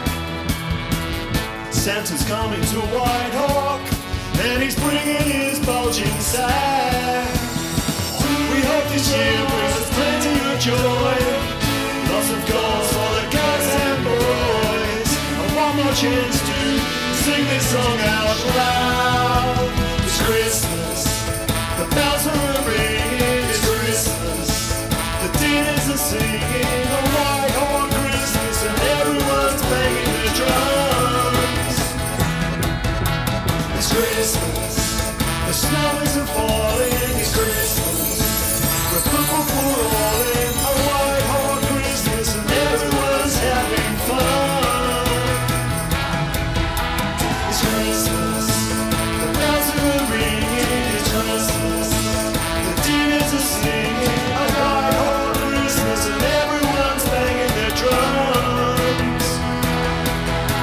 It's Christmas, the snow isn't falling. It's Christmas, we're thankful for all in. A Whitehawk Christmas, and everyone's having fun. Having fun. Happy Christmas. Dreaming of a white oak Christmas, just like the ones The Whitehawk Isolators there from 2020 with their song Christmas for All. Fun on the Whitehawk terracing, I'm sure. They actually have a load of other stuff. You can check them out, whitehawkisolators.bandcamp.com. They're also on Hawks_Isolators on Twitter. A lot of football themed songs. I'll be playing some more in 2023 in our Wavelength section. But that is it pretty much for the show. Hope you've enjoyed it. We like to have these fun shows where we don't bring you any of the news. We just have some fun, just general chat about football. Just before we go, let everyone know where they can find you online. Any final Christmas thoughts from you, Steve? Yeah, you can find me on Twitter at WhiteCapsBeat, and I think keeping the volume on mute while watching the World Cup has really clearly shown that I can't do that. Even though I didn't have to listen to Stephen Caldwell that much, I still should have listened because I would have done better in the games today. Yes, you probably would. Zach? You can find me on Twitter very occasionally at Zachary AM. Yeah, I'm just looking forward to celebrating the birth of Christ this Christmas with my family and our. Well, the Whitecaps have their own JC coming. Is he the second coming? No. No. Yeah, just looking forward to celebrating with my family here, even though we won't be able to hang out with anyone else probably this Christmas, which kind of sucks. But yeah, so blessings to everyone who's celebrating Christmas, and looking forward to more fun and games in the new year with you two, and maybe some others in the AFTN. Yes, I still hope to get our video series of football, board and computer games up and running at some point. Obviously, COVID completely derailed that. My last 2 trips back home, I've bought an absolute shitload of football-related games. I've got an emulator that has so many of the old football computer games on it as well, that we need to get that set up, get a day. Anyone that's interested in doing stuff like that, get in touch. I know a few guys have already. I'd love to get that up and running in the new year. We've got another show, though, to bring out for 2022, which is going to kick off our year in reviews. We're going to bring you the Whitecaps news of the week, some audio and stuff as well, and have our Whitecaps year in review. Hope you all have a wonderful Christmas out there.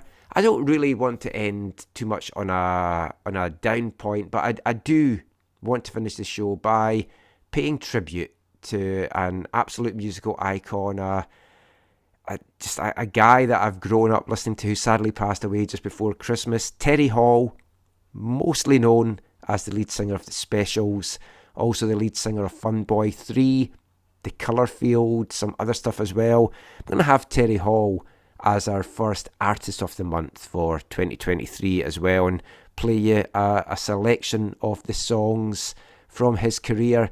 Passed away age 63 after a short illness with pancreatic cancer as well. It was just such a shock because people hadn't really known he was sick. Big part of my childhood growing up. I wanted to finish the show with a song as a tribute to him. The specials didn't do any Christmas songs, but this one does talk about snow.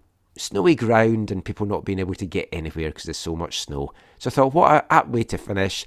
Tribute to Terry Hall and a little nod to the snowy conditions. Stay safe, everyone out there. Mm-hmm. This is the specials. Blank Expression. We'll be back soon. Thanks for listening and take care. Snow is falling all around. 7 o'clock and the roads are blocked. So I walk downtown. There's no one around.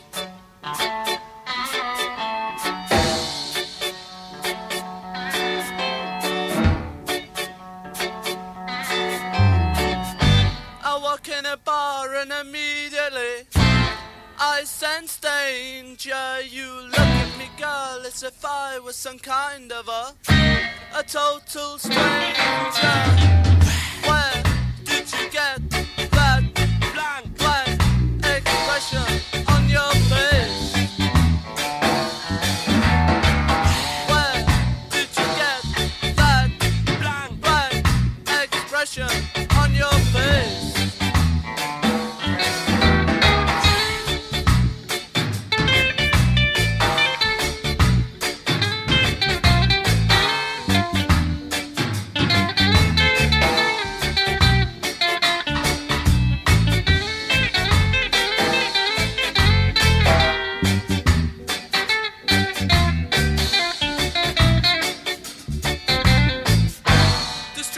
Dark and there's no one about. I wander home and all the lights are out. I keep wondering, where did you get that blank expression on your face? Where did you get that blank expression on your face? On your face. Where did you get that blank expression on your face? Where did you get that blank expression on your face?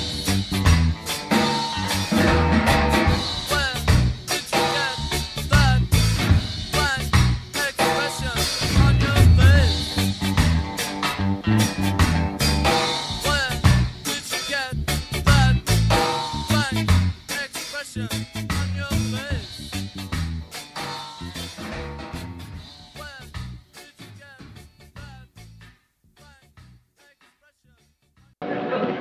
Christmas is, well, it's about the best time of the whole year. You walk down the streets even for weeks before Christmas comes. And there's lights hanging up, green ones and red ones. Sometimes there's snow, and everybody's hustling someplace. But they don't hustle around Christmas time like they usually do. You know, they're a little more friendlier. They bump into you, they laugh, and they say, pardon me, and Merry Christmas. Especially when it gets real close to Christmas night. Everybody's walking home. You can hardly hear a sound. Bells are ringing. Kids are singing. Snow is coming down.